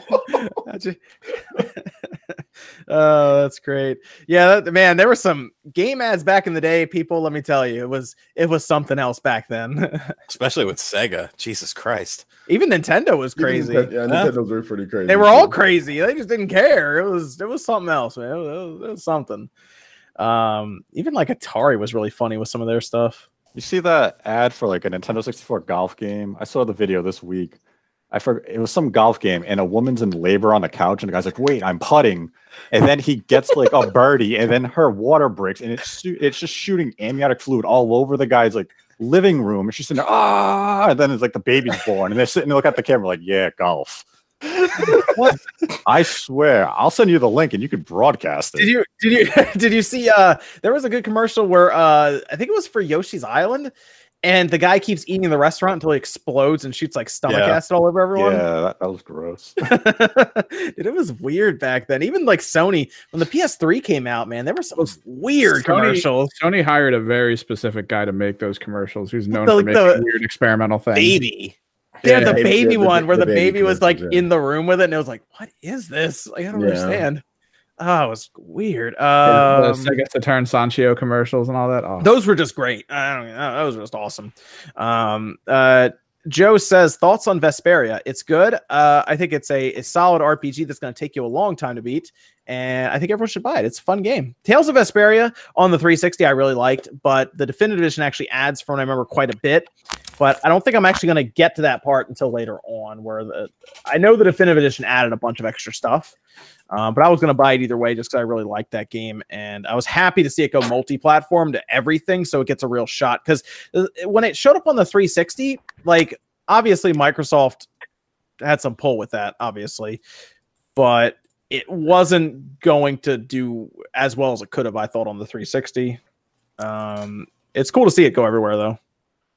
Them doing this is definitely the way for I don't think the Tales franchise is popular enough to do these weirdo, we do PlayStation 4 this time. Oh, then later it comes out on the PC. And then like, oh, it's like, I don't think the franchise is popular enough to do that. And they had an interview the other day saying this is the start of them going multi-platform, and it should have always been that way. But the Tales games, if you look at them, they're all like segmented and on this platform and only on this platform, and like, oh, only one on like the PSP, or we're bringing back one on the DS, like Tales of,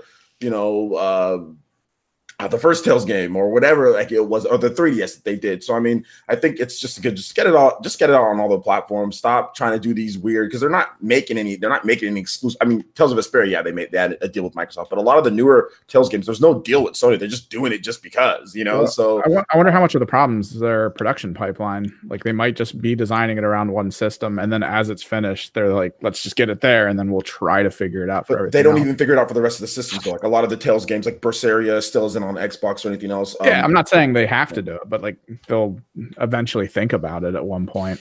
Vesperia, the new one, has updated full HD graphics, brand new music tracks, exciting mini games, bosses, and a collection of unreleased costume DLC. And they also have 2 more playable characters. Yes, Pirate Girl and Flynn. Yep. So they added some extra stuff there. It's not just like a straight re-release. It's good. If you missed it because it was on 360 or whatnot, yeah, it's pretty cool. I would go check it out. I think it's worth the money. It's a longer game from I remember too. I'm trying to remember how long because I beat it on the 360 and I remember that I remember spending most of the summer playing it. I spent 80 hours in that game, but that was also doing some other things on my first playthrough. I remember vividly. I played it when I was in college. And yeah, I spent 80 hours on it the first time. This one, if you do everything in this version of the game, it's probably going to take you more than that. Yeah, it says average play time says to be about 51 hours just for the main story, and then generally for completionists it says 180 hours. I leveled up to max level though, so yeah, so it's gonna be it's a game that's gonna take you a while. So but it's not like a typical RPG. It's kind of like an action RPG as well. So it's fun though. It's fun. I think it's worth checking out. And if you have a buddy, you can play multiplayer if you have a buddy. Four player multiplayer. Yep. The 4-player. Yeah. It's pretty cool. So yeah, if you have people over, it's one of those RPGs where you actually play with other people, which is something that Tales series did well. I remember it with Symphony on the GameCube. We did that as well. We played a bunch of people playing it, so it was pretty cool. You know, it was neat. It was neat. And then I also had Riku Key says, think GameStop is spending a lot of their money on paying for GameStop exclusive pre-orders like they did with Spider-Man and Kingdom Hearts consoles. I think GameStop feels like they have to do that because they're competing so much with like Amazon and stuff, but I wonder if they really get that good of a return on that kind of stuff. Like buying out like exclusives for pre-orders. I mean, even like Best Buy sometimes does that. But like I do wonder if these companies actually get that much out of that. I don't know. I feel like they're probably spending more money than they should on that, to be honest, but there is a lot of, I think, mismanagement just at GameStop in general, Riku Key. Comes down to, I think the store layout's the worst thing ever. So, Agent Quato says, "Where's my Mario Kart Tour Direct?" is the real question. Plus Skyward Sword HD, baby. Yeah, what did happen to that Mario Kart Tour? I mean, they still got 2 months. Yeah, that's true. We're supposed to have it released or something in this fiscal year, aren't we? Yeah, they're probably waiting until after the investors meeting on the 31st. That could be something that they even released or announced right before the investors meeting, because they're probably going to be asked about it. Because let's be real, it's a mobile game. Investors like mobile games. Where's this mobile game? When are we going to make money from that mobile game that has Mario on it? They might even announce it prior to that, leading up to it. I could see that. You're right, Nate. It's going to come out in the next 2 months at least, but I'm just curious about the mechanics for it. I want to see how they're going to monetize it and what they're going to give us exactly with it. So that'll be interesting. And then Just a Hair says, listening while playing Civilization 6. Love the show. Thank you, Just a Hair. We appreciate it. PlayStation 4 sales. CES, they also announced how many PlayStation 4 consoles. It was north of 91 million, which is it's quite a bit. 91.6 million. Yes, 91.6 million. So they're heading up to their. That's actually sold through. That's not even shipped. Well, when we'll hear shipped is when they actually ship 100 million units, because then their lingo will change very quickly to ship from sold through. Because they'll announce that as soon as they can, probably. So that'll be a big milestone. Obviously, we've shipped 100 million PlayStation 4s. That's going to happen probably. I mean, that's probably going to happen in the first half. Maybe the first half. Maybe by. Because they've probably already shipped like 93 million or 94 million at this point, right? By E3, definitely. Yeah, I could see them trying to get into E3 with that 100 million marker, although they're not going to be at E3. But wouldn't it be funny if they announced right before E3 that they did, we sold 100 million, no big deal. We're not going to E3 or anything, but, sold 100 million systems, that's all. Or shipped them. But I think it's going to be like halfway through the year, though, that they'll announce that. And then Spider-Man did 9 million. By November 25th, so we don't even know about the holiday numbers for it. Jeez. Yeah, that's pretty good numbers for a single player style game like that. Despite EA and Activision again saying that there's no market for that. Yeah, single player is totally dead. Yes, no single player. We didn't watch Mario Odyssey and Zelda cross 10 million, and Spider-Man's probably past 10 million at this point. I don't know whatever happened to God of War. Did that we didn't hear anything for that, did we? Just outside of the original, the base 3 million or whatever. Yeah, we didn't hear anything else about that, did we? I think what happened. For some reason, the game just got discounted kind of quickly afterwards, and then Spider-Man kind of came and then just kind of took. I think kind of took the wind of sales out from it. Not that I think it still did really well though. I mean, I think they're still going to announce at some point it sold like 7 million or something. Yeah, like something good. It's just, but the game was discounted fairly. I wonder if they'll do a Game of the Year thing too for it. What were you saying, Nate? Go ahead. Hopefully, I mean, it's because Kratos doesn't jump, so his sales are grounded. I knew that was coming. Oh man. Oh man, that's great. Yeah, it's I don't know. I mean, I wonder if they'll do I was wondering if they'll do a Game of the Year thing for God of War, because it did technically win Game of the Year, whether it's a new box art or something for it, or maybe they'll add extra content to it. Spider-Man definitely became more popular though as the year went on. I'll admit that. And then of course it's a teen-rated game, so it's a bit easier to sell, and it's exactly the reason why Sony does teen. I mean, and the reason why games like Uncharted 4, did so well even afterwards, because 12-year-old can go buy the game. Yeah, no, you're right. I mean, this is something that I've ran into when I was younger. If the game was mature, I'm like, oh, God, I gotta ask my parents to get it. When you're 12, 13 or whatever, you still got to do it. Sometimes your parents can take you there. Sometimes you just don't get a game because of the chance opportunity. Like a week might go by, they can't take you, whatever, work on weekends, and all of a sudden the next game is already out, and you might have moved on to something else when you're that young, when you're that age. So I know that happened to me a lot of times where my parents couldn't take me. I didn't feel like riding my skateboard all the way over there. Oh, well, I mean, I'll also admit, if I was like 12 or 13 and there was God of War or Spider-Man on the shelf in front of me, I'd probably grab Spider-Man. Yeah, well, yeah. It has Marvel on the front, so it helps. I think one of the things I thought about was, I think the big test for these single player games are the new IPs, like something like Ghost of Tsushima, to see how that sells, because we believe that's coming out this year in 2019. Like, I think a lot of these big hitters are going to come out for Sony in 2019, because 2020 is probably going to be that push to the next generation. So, like, is Ghost of Tsushima going to sell well? Because again, EA is still probably looking at this landscape, and that's probably what they're thinking. They're like, but it's Marvel, and it's God of War. Those are known ones. What about a new IP? Because like they still sold like when Destiny came out, that still sold pretty well when it first launched. Not Ghost of Tsushima or I can't even throw Last of Us 2 in there because that's known. Like, that's going to sell well because it's known. Oh yeah, that's going to sell really well. I guess Ghost of Tsushima. Yeah, how do you think Ghost of Tsushima sells? I'm actually interested in it, and I'm going to buy it, but I'm curious how it's actually going to do on the sales charts. It's tough to say right now, just because I think we need to know a little bit more about the structure and how it's going to work and everything. Yeah, that's a good point. Like, visually it looks great, but then we got to think about what is the game, how does it control, how does it play, and they don't have any. They're not going to E3, so like, are they going to have their own PlayStation experience earlier in the year or something, like soon? I don't know. There's certain things I can't say about a couple other games in the industry that is like private information right now. But there's a lot riding on to see if the themes of Ghost of Tsushima, like if it does well, like that era and like that kind of gameplay in that style. So if it does well, that could be possibly a new trend for certain game franchises to follow. But we also got Sekiro also. That'll be an interesting one to see how that goes as well. To see if that can kind of, although that has a bit of a cult following already because it's from Software. You can pause it. I like how that was a big article about it. You can actually pause this. I mean, if you play Dark Souls, yeah. It's like, I thought that was hilarious. I was like, as soon as I saw it, I said, okay, now we're talking. That's my kind of game. I was watching the gameplay, and I'm actually pretty excited for that one. That one looks fun. That's good. Like that game, Dark Souls doesn't respect people with kids.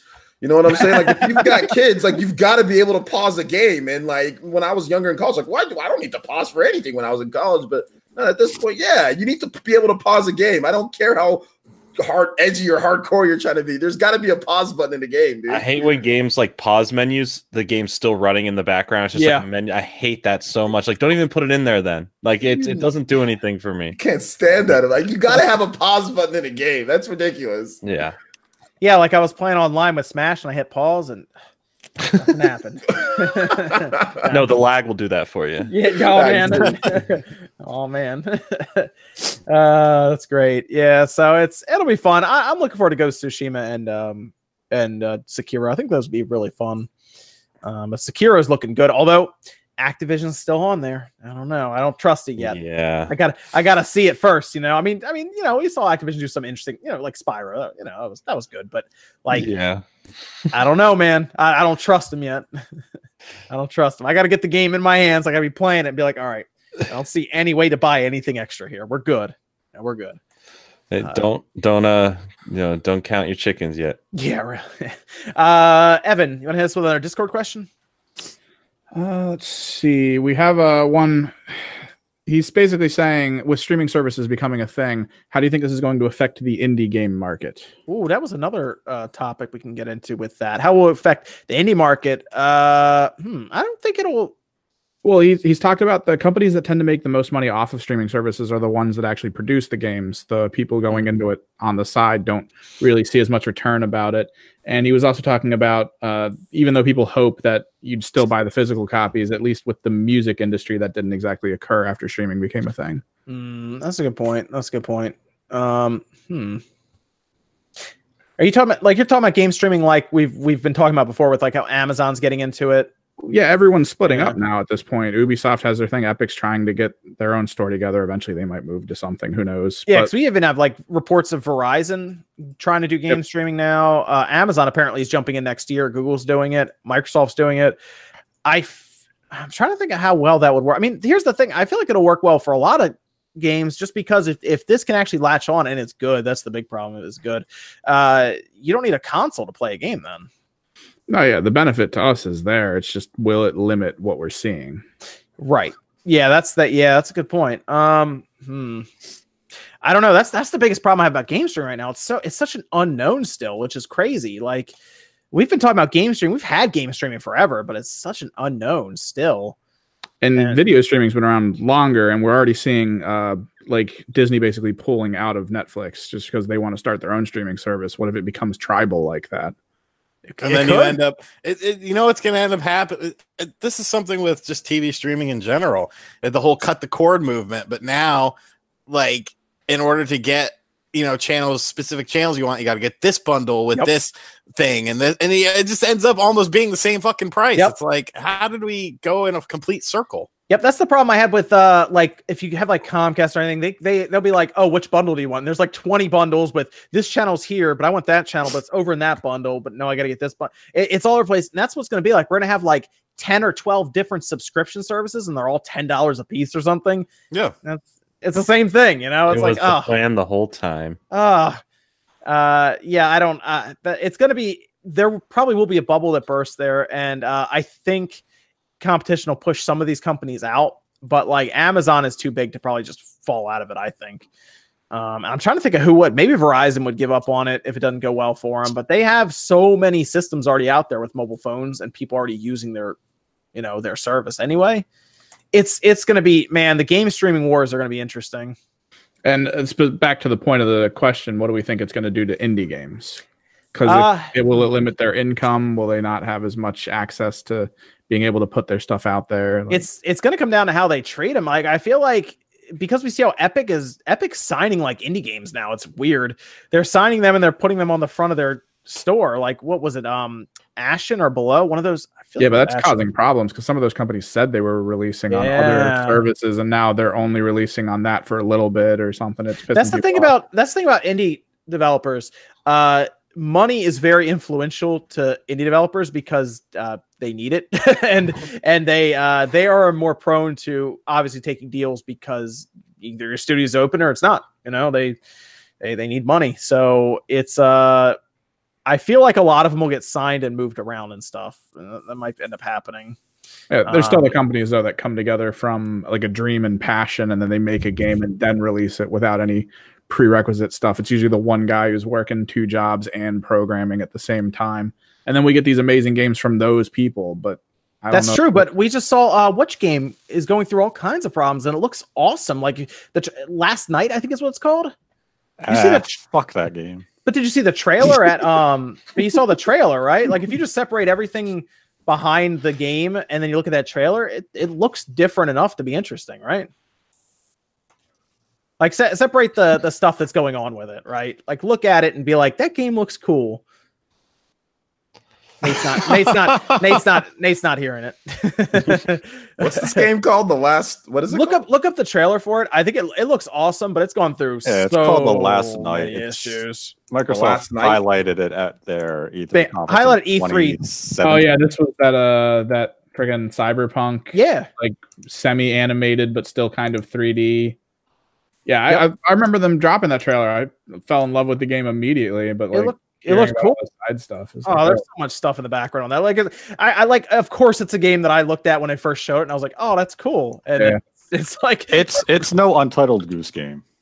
oh man, Okay, I see the type of style that it is here. yeah, like it looked different. That's why it caught my eye right away. I'm like, okay, this looks pretty cool. Oh yeah, this game. Yeah. Remind me of Blade Runner. Yeah, because I saw it, and I was like, all right, that's gonna be something. And here we are now, where apparently it's not gonna be something, unless there might be a company that steps in to get it done, because it looks like it'll at least stand out from other games. But there's some bad stuff going on in the background of that game right now that has nothing to do with even just like developing a game. So,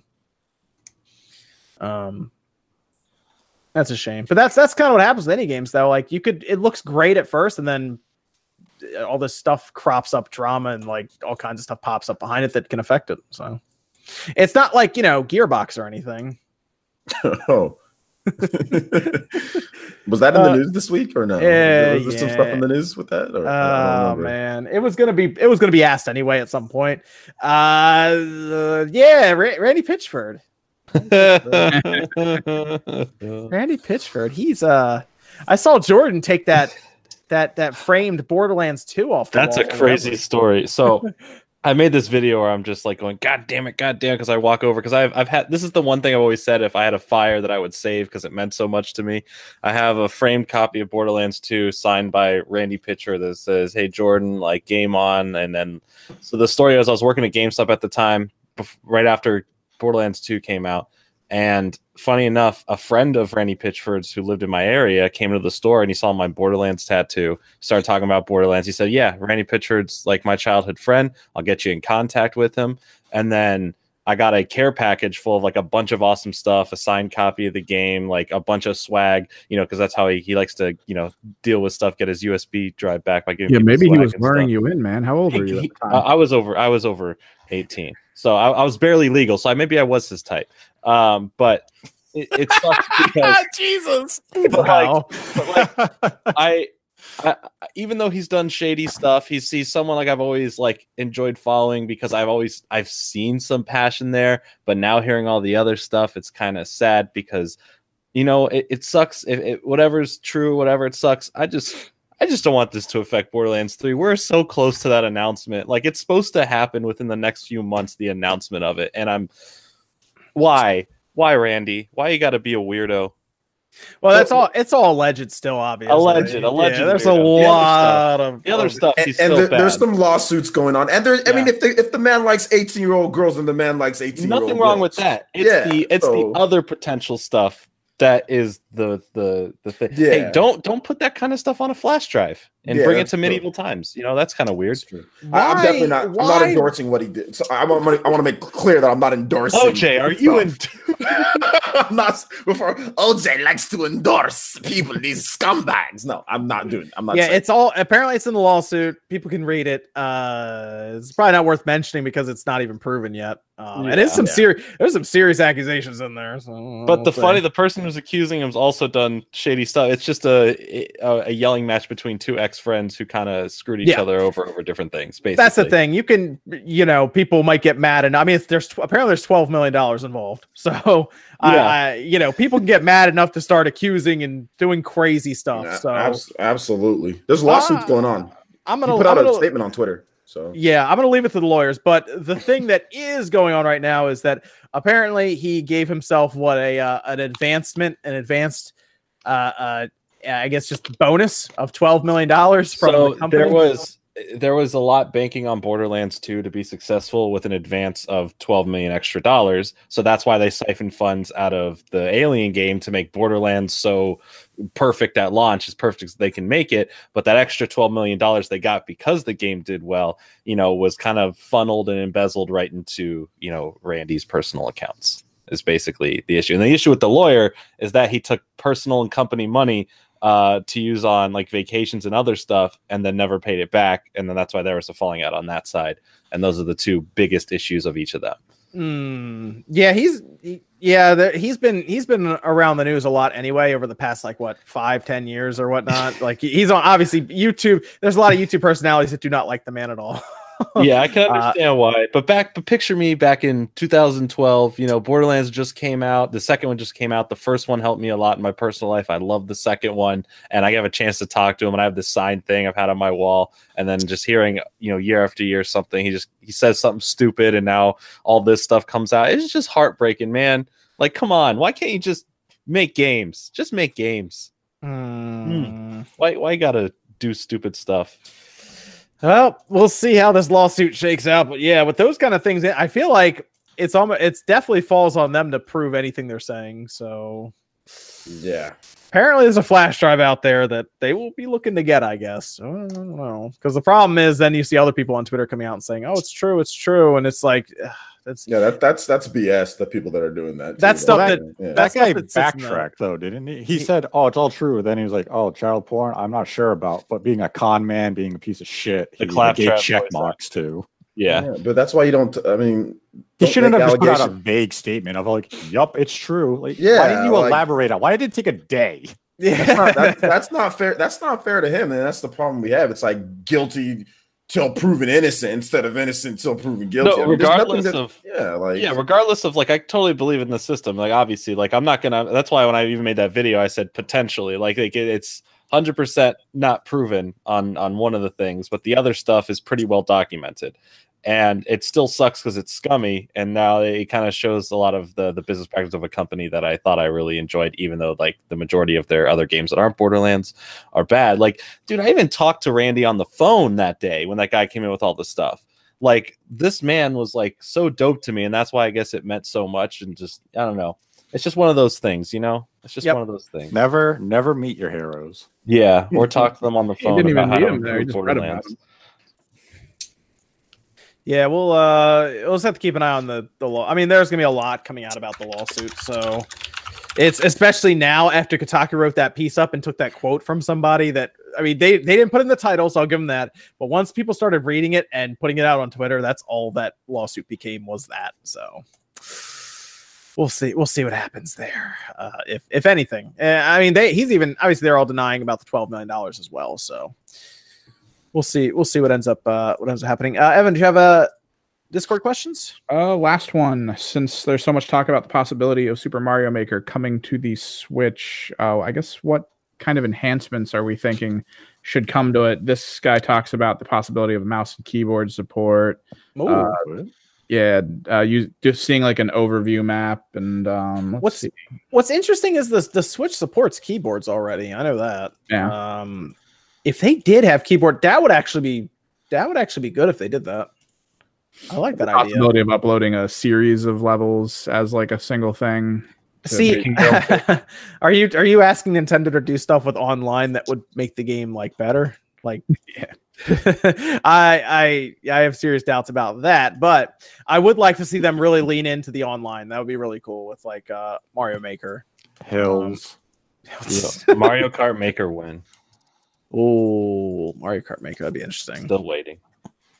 I mean, I feel like they could do some stuff, just add basically more of what they already have. Essentially, I think people would even be happy with like a port of Mario Maker at this point. Just move it over, but I would like to see them really lean into the online a bit and just really add a lot of functionality to the online when it comes to sharing and, like you're saying, series of levels and profiles that you set up. Because they kind of had it where you could set like your favorite creator, I thought, in that. I'm trying to remember if they had that or not. But if they just add more and more to the online, I think it'd be better. I mean, can you add anything extra with content? I mean, Mario 2, I guess, right? You could do Hills. It's important. It completely transformed the game. Yeah. Well, like the hills, like, are you talking about the hills when you make like invisible parts inside of them too and everything? Yeah, everything. You need hills. I need to be able to slide down the hill on Mario's ass. That is a serious part, actually. You're right. That is a serious part of I honestly at this point people would just be happy with a port, but I would like to believe that the reason they have not ported it over yet is because Mario Maker 2 is real and it's coming, but we'll see. Let me go down some of these super chats before we finish up with. We'll talk a bit about Nintendo Online NES games, then the Dragon's Dogma bit, because Evan was actually pretty excited about Dragon's Dogma getting announced. At least interested, I should say that. Oh yeah, definitely. Omega says, "What do you think of the rumored FF7 showcase in April?" The rumored Final Fantasy VII showcase apparently in April. I don't know anything about it. Sound of clicking keys. I was gonna say, is everyone like, wait, Final Fantasy VII What? remake? Sounds like someone tweeted it out at one point, and now it's just a rumor. Okay. I would like to think that they would be ready to actually show, an image of the game. Anything. I'd like to believe that they're ready to show the game. We heard about this game in 2015, I believe, and then we even saw some gameplay then, but then they scrapped it, and the company that was helping them messed it up, and I feel like they restarted. I'm gonna be honest. I think they restarted the game. Like I think they just scrapped it and they moved on to something new, and they're changing it again. So that footage we saw of the gameplay, that might be some crazy game we'll never see released because it's part of their development. But if they're not ready to show it this year, there's a problem. It's not a PS4 game then. If they're not ready to show it this year, it's a PlayStation 5 game. That's the way it is. Even if they do show it this year, like, are they releasing it this year or are they releasing it in 2020? Because at that point, we're all going to be talking about the PlayStation 5. I have no faith that there's Final Fantasy VII coming out this year. My other question is it still a episodic thing, or are they scrapping that idea too? I hope they scrap that. There's so many issues with this so far that I could go on forever. So I'm gonna try to contain myself. But yeah, they need to make sure that it's not this episodic splitting up of the game into 3 different parts. Like that needs to not be a thing. I'm hoping they don't, because they said it's gonna be like, oh well, like Lightning Returns, and I'm like, please no, like not like Lightning Returns and Final Fantasy 13 and 13-2. Please don't do that, because we already know the story of Final Fantasy 7, and they split it up into 3. That's gonna be dumb. Literally waiting for that. So I'm really hoping that they don't do that. I hope that we just get the full game, and I think it's going to be a PS5 game. I don't think it's going to come. I mean, it might be a dual release on PS4 too, but I think it's also going to be PS5 as well. Yeah, honestly, if it's not like, just hold it for the PS5. I think that's fine. That's fine. If it's going to even make the game better and run better and look better, yeah, sure, save it for the PS5. 20, that'd be crazy. That means it'd be, wow, what if it didn't come out to 2021? It's a 7-year development. You know, one of the things that I've realized with this is that usually when a game is in trouble and they don't show anything, or if they're not showing anything on a game, it's because the game is in trouble, or because the game, there's something drastic going on with the game. We've seen it, especially from Japanese companies over the years. I mean, remember Tokyo Mirage Sessions and how when they just didn't talk about it forever, and it's huge changes. Same thing goes for Final Fantasy 15. Huge changes over the course of when they first showed it to at this point. So when people say, oh, well, they're just working on it, I don't think so. I definitely think there's something wrong with the game at this point if they're just not showing it, because the games that they do release, like Lightning Returns and all those games, they just showed them. Like 13, Lightning Returns, 10-2, or 13-2. They had no problem showing off the game and saying this is what you can do and giving us updates and trailers. And with this game, nothing. So yeah. What do you think the problem is? I think the problem is it's Final Fantasy VII. Like there is a serious there's a legacy that goes along with this game. They cannot mess it up. Like as they've already, they can't show it and it not be good. That's the problem right now. Like it has to be good. It's Final Fantasy VII. This is something that has to be the best graphics I've ever seen. Dude, the fan base, man, you don't want to mess with them. They've been waiting. So yeah, but you also have to go into it knowing you're going to piss off at least half of them. That's the problem. There's parts in the story I don't know how they're going to actually make it work. There's some weird things in that story that got away with it because of the PS1 graphics at times, whether it's Cloud beating up Aerith in the crater, or there was this weird scene where Sephiroth stabbed the guy. And I'm not even kidding. You can look it up. It is a serious thing that was argued forever back in the GameFAQs arguments on the PS1 board back in the day, where people were trying to figure out how he jumped off of the guy's sword. Did he push him off of the sword? Did Sephiroth throw him off this? It's a whole thing. Is the guy still alive? And they got away with it because of the PS1 visuals. That game is actually, if you took that game and you make it like PlayStation 5 graphics, it's actually a pretty violent game too. Well, even the sequence with the wrestlers, like Cloud, are you going to have the guy take a wig out of his jockstrap? Is he going to Yeah. be? Are they going to have Cloud yeah. like cross dress in the game as well? Yes. Heck yeah. Like, do you see all these question marks? You know that they're, but you know that they're mulling them over in the background. Like, are we going to do it this way? Or are we just going to skip that? Or like, I feel like there's a lot of questions that are going on back there. Like, I feel like these are the same questions that Nintendo may have asked at one point with Mother 3, for example. You know, like, can we get away with that, or do we just pretend it doesn't exist? Or so I don't know. And if they pretend it doesn't exist, man, those fans are gonna, oof, it's not gonna be pretty.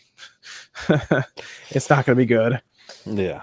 Let me go to the next question here. Bungie should do a new Sin and Punishment. That's from Jason. I forgot about Sin and Punishment. I don't know if that's their style. I think that's kind of small scale for them, right? For Bungie. Yeah. I want to see him do something new.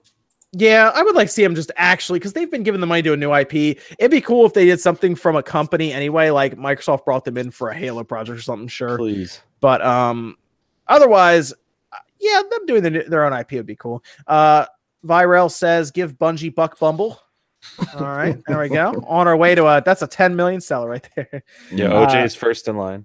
No, I'll be the first person there. To stream it. Ethan R says, hi, Evan. Remember me, Harry Plopper? Eh. Do you remember? Yeah, he popped into my Twitch once. I made fun of his name. Okay. Jimmy says, will the Switch ever get trophies like PlayStation 4? You know, I don't know, because No.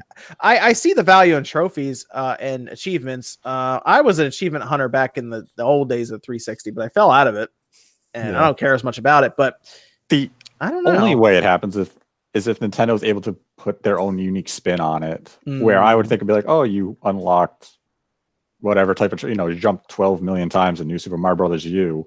You got this achievement and it unlocks, 2 gold coins you can use on the eShop.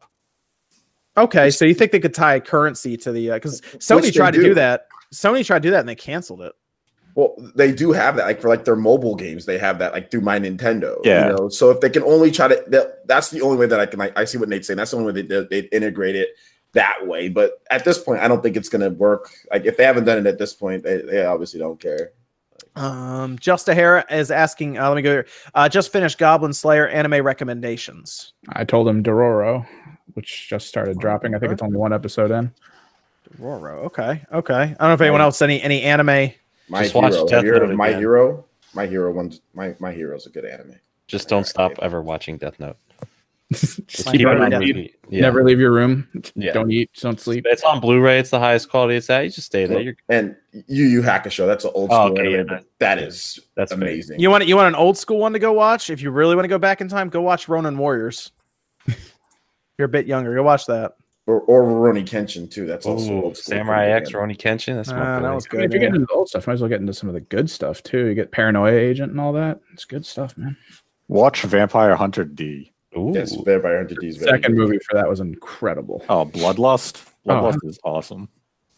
Wag says Nate needs a webcam with an exclamation point. I have a He gave me webcam. $9.25 for it. He just doesn't Yeah, want to turn the 9.25. lights on.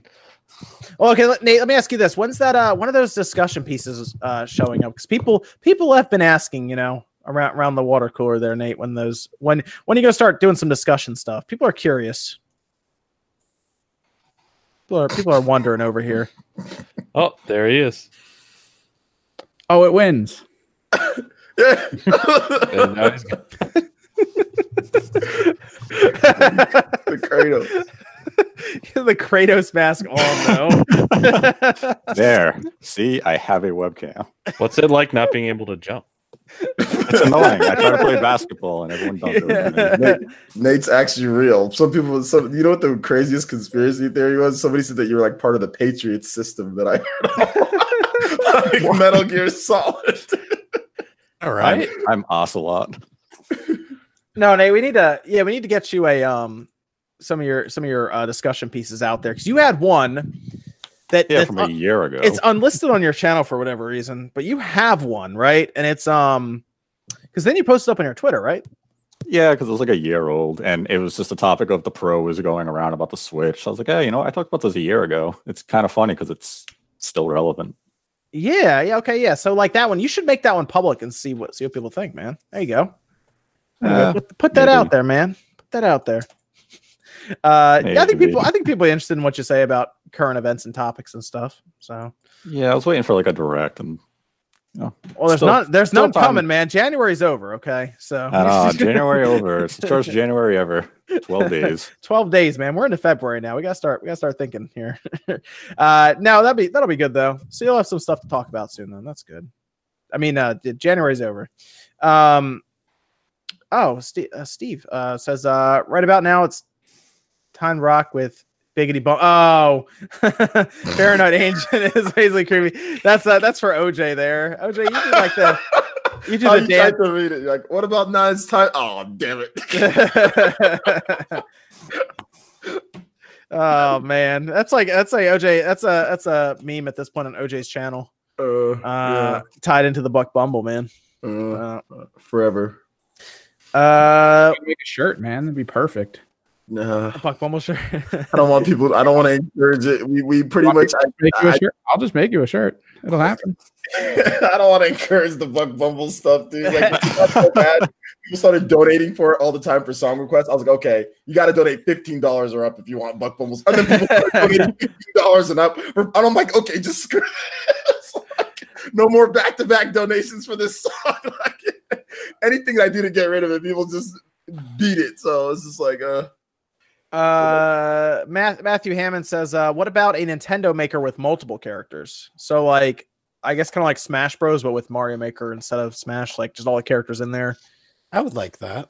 I mean, they had a ton of characters in it. You just had to pick up the power-ups for them, right? They had that one game. It was like a Flash game where you could play through the Mario levels with Samus and all different kinds of characters.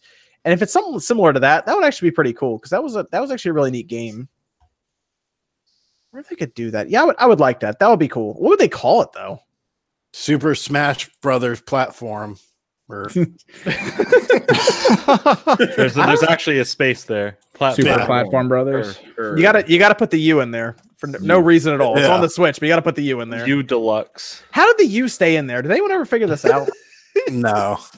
Because they didn't want to make a whole new logo. Like, I think they put it in there so people didn't get confused and say it's like false marketing. You're trying to say that this isn't the same game. I honestly think that's the reason why they kept it in there. Yeah. Because it says new, right? Because it says new Super Mario. I guess they can't do that without the. Oh man, that is weird sometimes. Leave the U in there.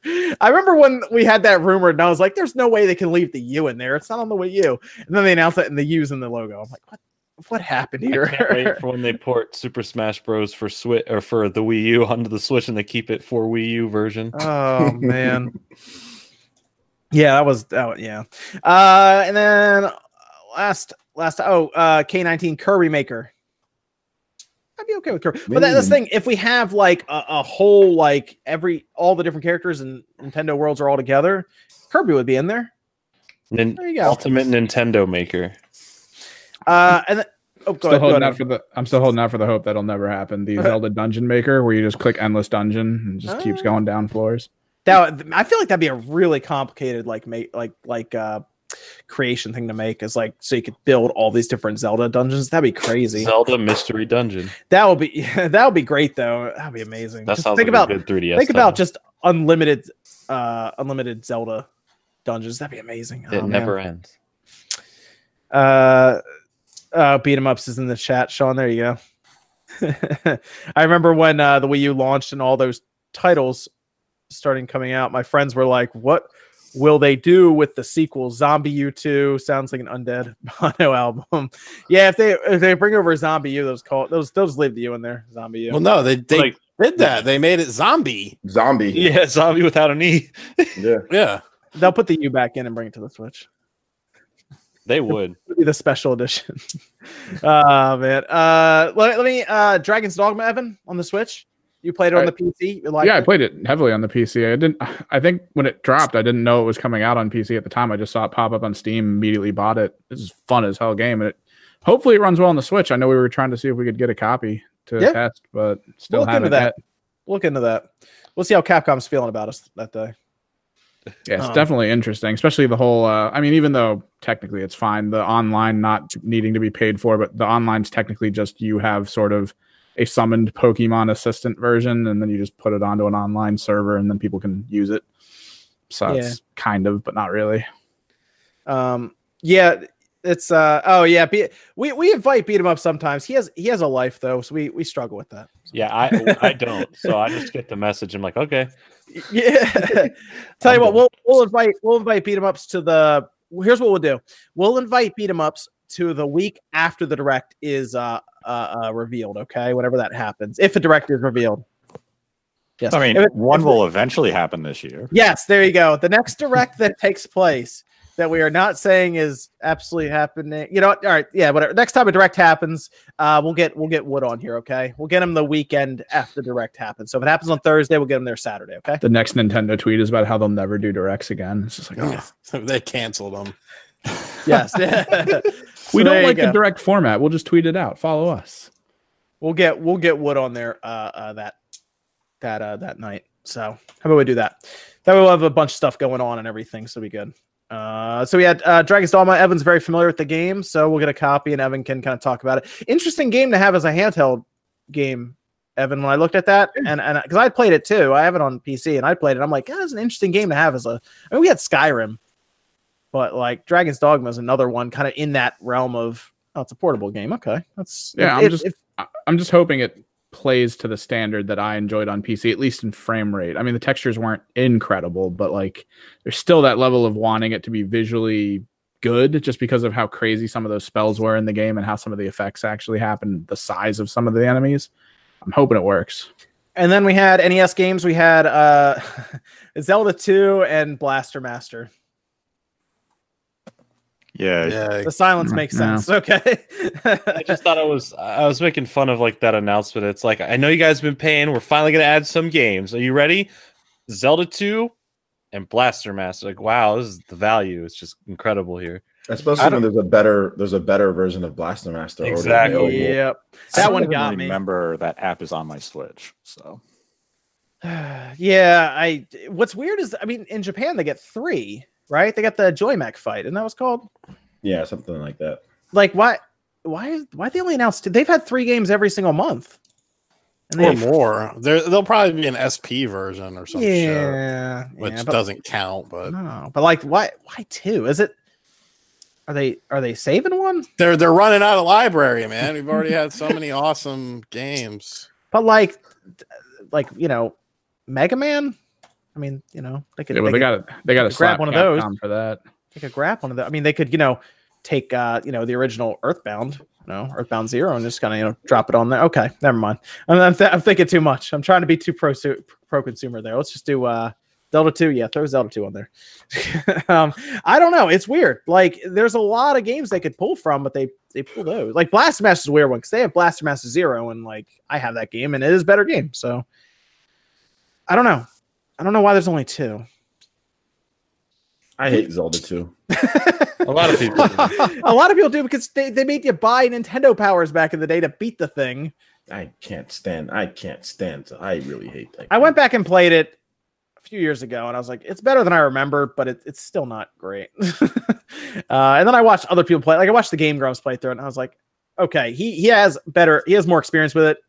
So I get why he's enjoying it more, but that made me hate the game more when I watched it. Oh man, I think ProJair did a video on it too, if I remember right. And I watched that and I said, okay, yeah. It could have been better. Not a great month. I feel like they have. I feel like there's another. I don't know. It feels like there should be another game that they would announce, but did I tell you that game ruined my childhood? One of the parts of my weekend. Zelda 2 when I was you don't like this game, man. I saved up for back then. Allowance was like 25 cents a week, my man, and I saved up to rent that game, and it really upset me when I was a kid. Yeah, well, I spent one of my weekend rentals on Mario is Missing. I spent an entire weekend off from school learning. That was an educational weekend for you, man. Yes, I did not like that. What else was missing that weekend? Fun. I rented that game instead of Chrono Trigger that weekend. I just would rent the same game every weekend. I would rent Joe and Mac. I would usually rent Mega Man X, X2, or X3. It was That was both it. chameleon twists for me, just 1 and 2 every weekend. Don't know I did. why. I did rent Mario RPG one weekend, and I had to take it back, and I'd like hope somebody didn't erase it, for the next weekend. It worked but for 3 weekends straight, I got it back, and my save was on there, so I did end up beating it. But you did run into those occasionally where you had to give it back, and you're like, I really hope it's there next weekend. Really hope the save is there. I mean, Or it's the same one. you're sitting in there in the classroom, and you're like, I really hope that's the same Chrono Trigger I go back and get next weekend. But yeah, Universal Studios. Oh man, that was the GameCube game, wasn't it? Universal, Yeah, I think, right? Yeah. Yeah. Oh man, that's right. Yeah, everyone has that one bad rental. I guess that's it for the Spawncast this week. It was a fun week. We were kind of hoping that there was some kind of event happening, but at least next weekend we'll have the Mortal Kombat 11 reveal, maybe a Nintendo event. We'll see, and I'm sure we'll see some other stuff happen. We do have some games coming out as well. Ace Combat 7, Travis Strikes Again. Yes. Both out. I'll be getting Ace Combat 7 as well. Check that out in VR just to see what that's like. Although there's only like 4 missions, I think, but I'll be getting it. So why don't we go around here? Sean, where can they find you, man? You can find me on RGT85. I hurt my back today, so I'm about to go take a bath and just sit in there for a while. But once that's over with, I'm going to beat New Super Mario Bros. U Deluxe Fuck Edition and then make a video on that tomorrow. And then I have no idea what I'm doing the rest of the week. My Slim PS2 from GameStop came in, so I got to check that thing out. Nice. I ordered a 64 controller from them, by the way. I want to see what their analog stick is like when they send it to you. OJ, where can they find you, man? Yeah, just right here on YouTube. We'll be announcing that we're giving away another copy of Super Smash Brothers. So yeah, subscribe to the channel. I'll be doing some more discussion pieces. I did one on Xenoblade. So if you're a big Xenoblade fan, you like Japanese RPGs, action games, stuff like that, check out the channel. And yeah. So thanks for having me on, of course. Yes, and then people are asking for a spawn raid. Do you guys have anyone in mind that we could raid? Anyone to know? While we go around here, take your time. Take your time, guys. Yeah. Take your time, guys. And then Nate, who's hit his 10,000 subscriber mark, so he's waiting for something to do a discussion piece on.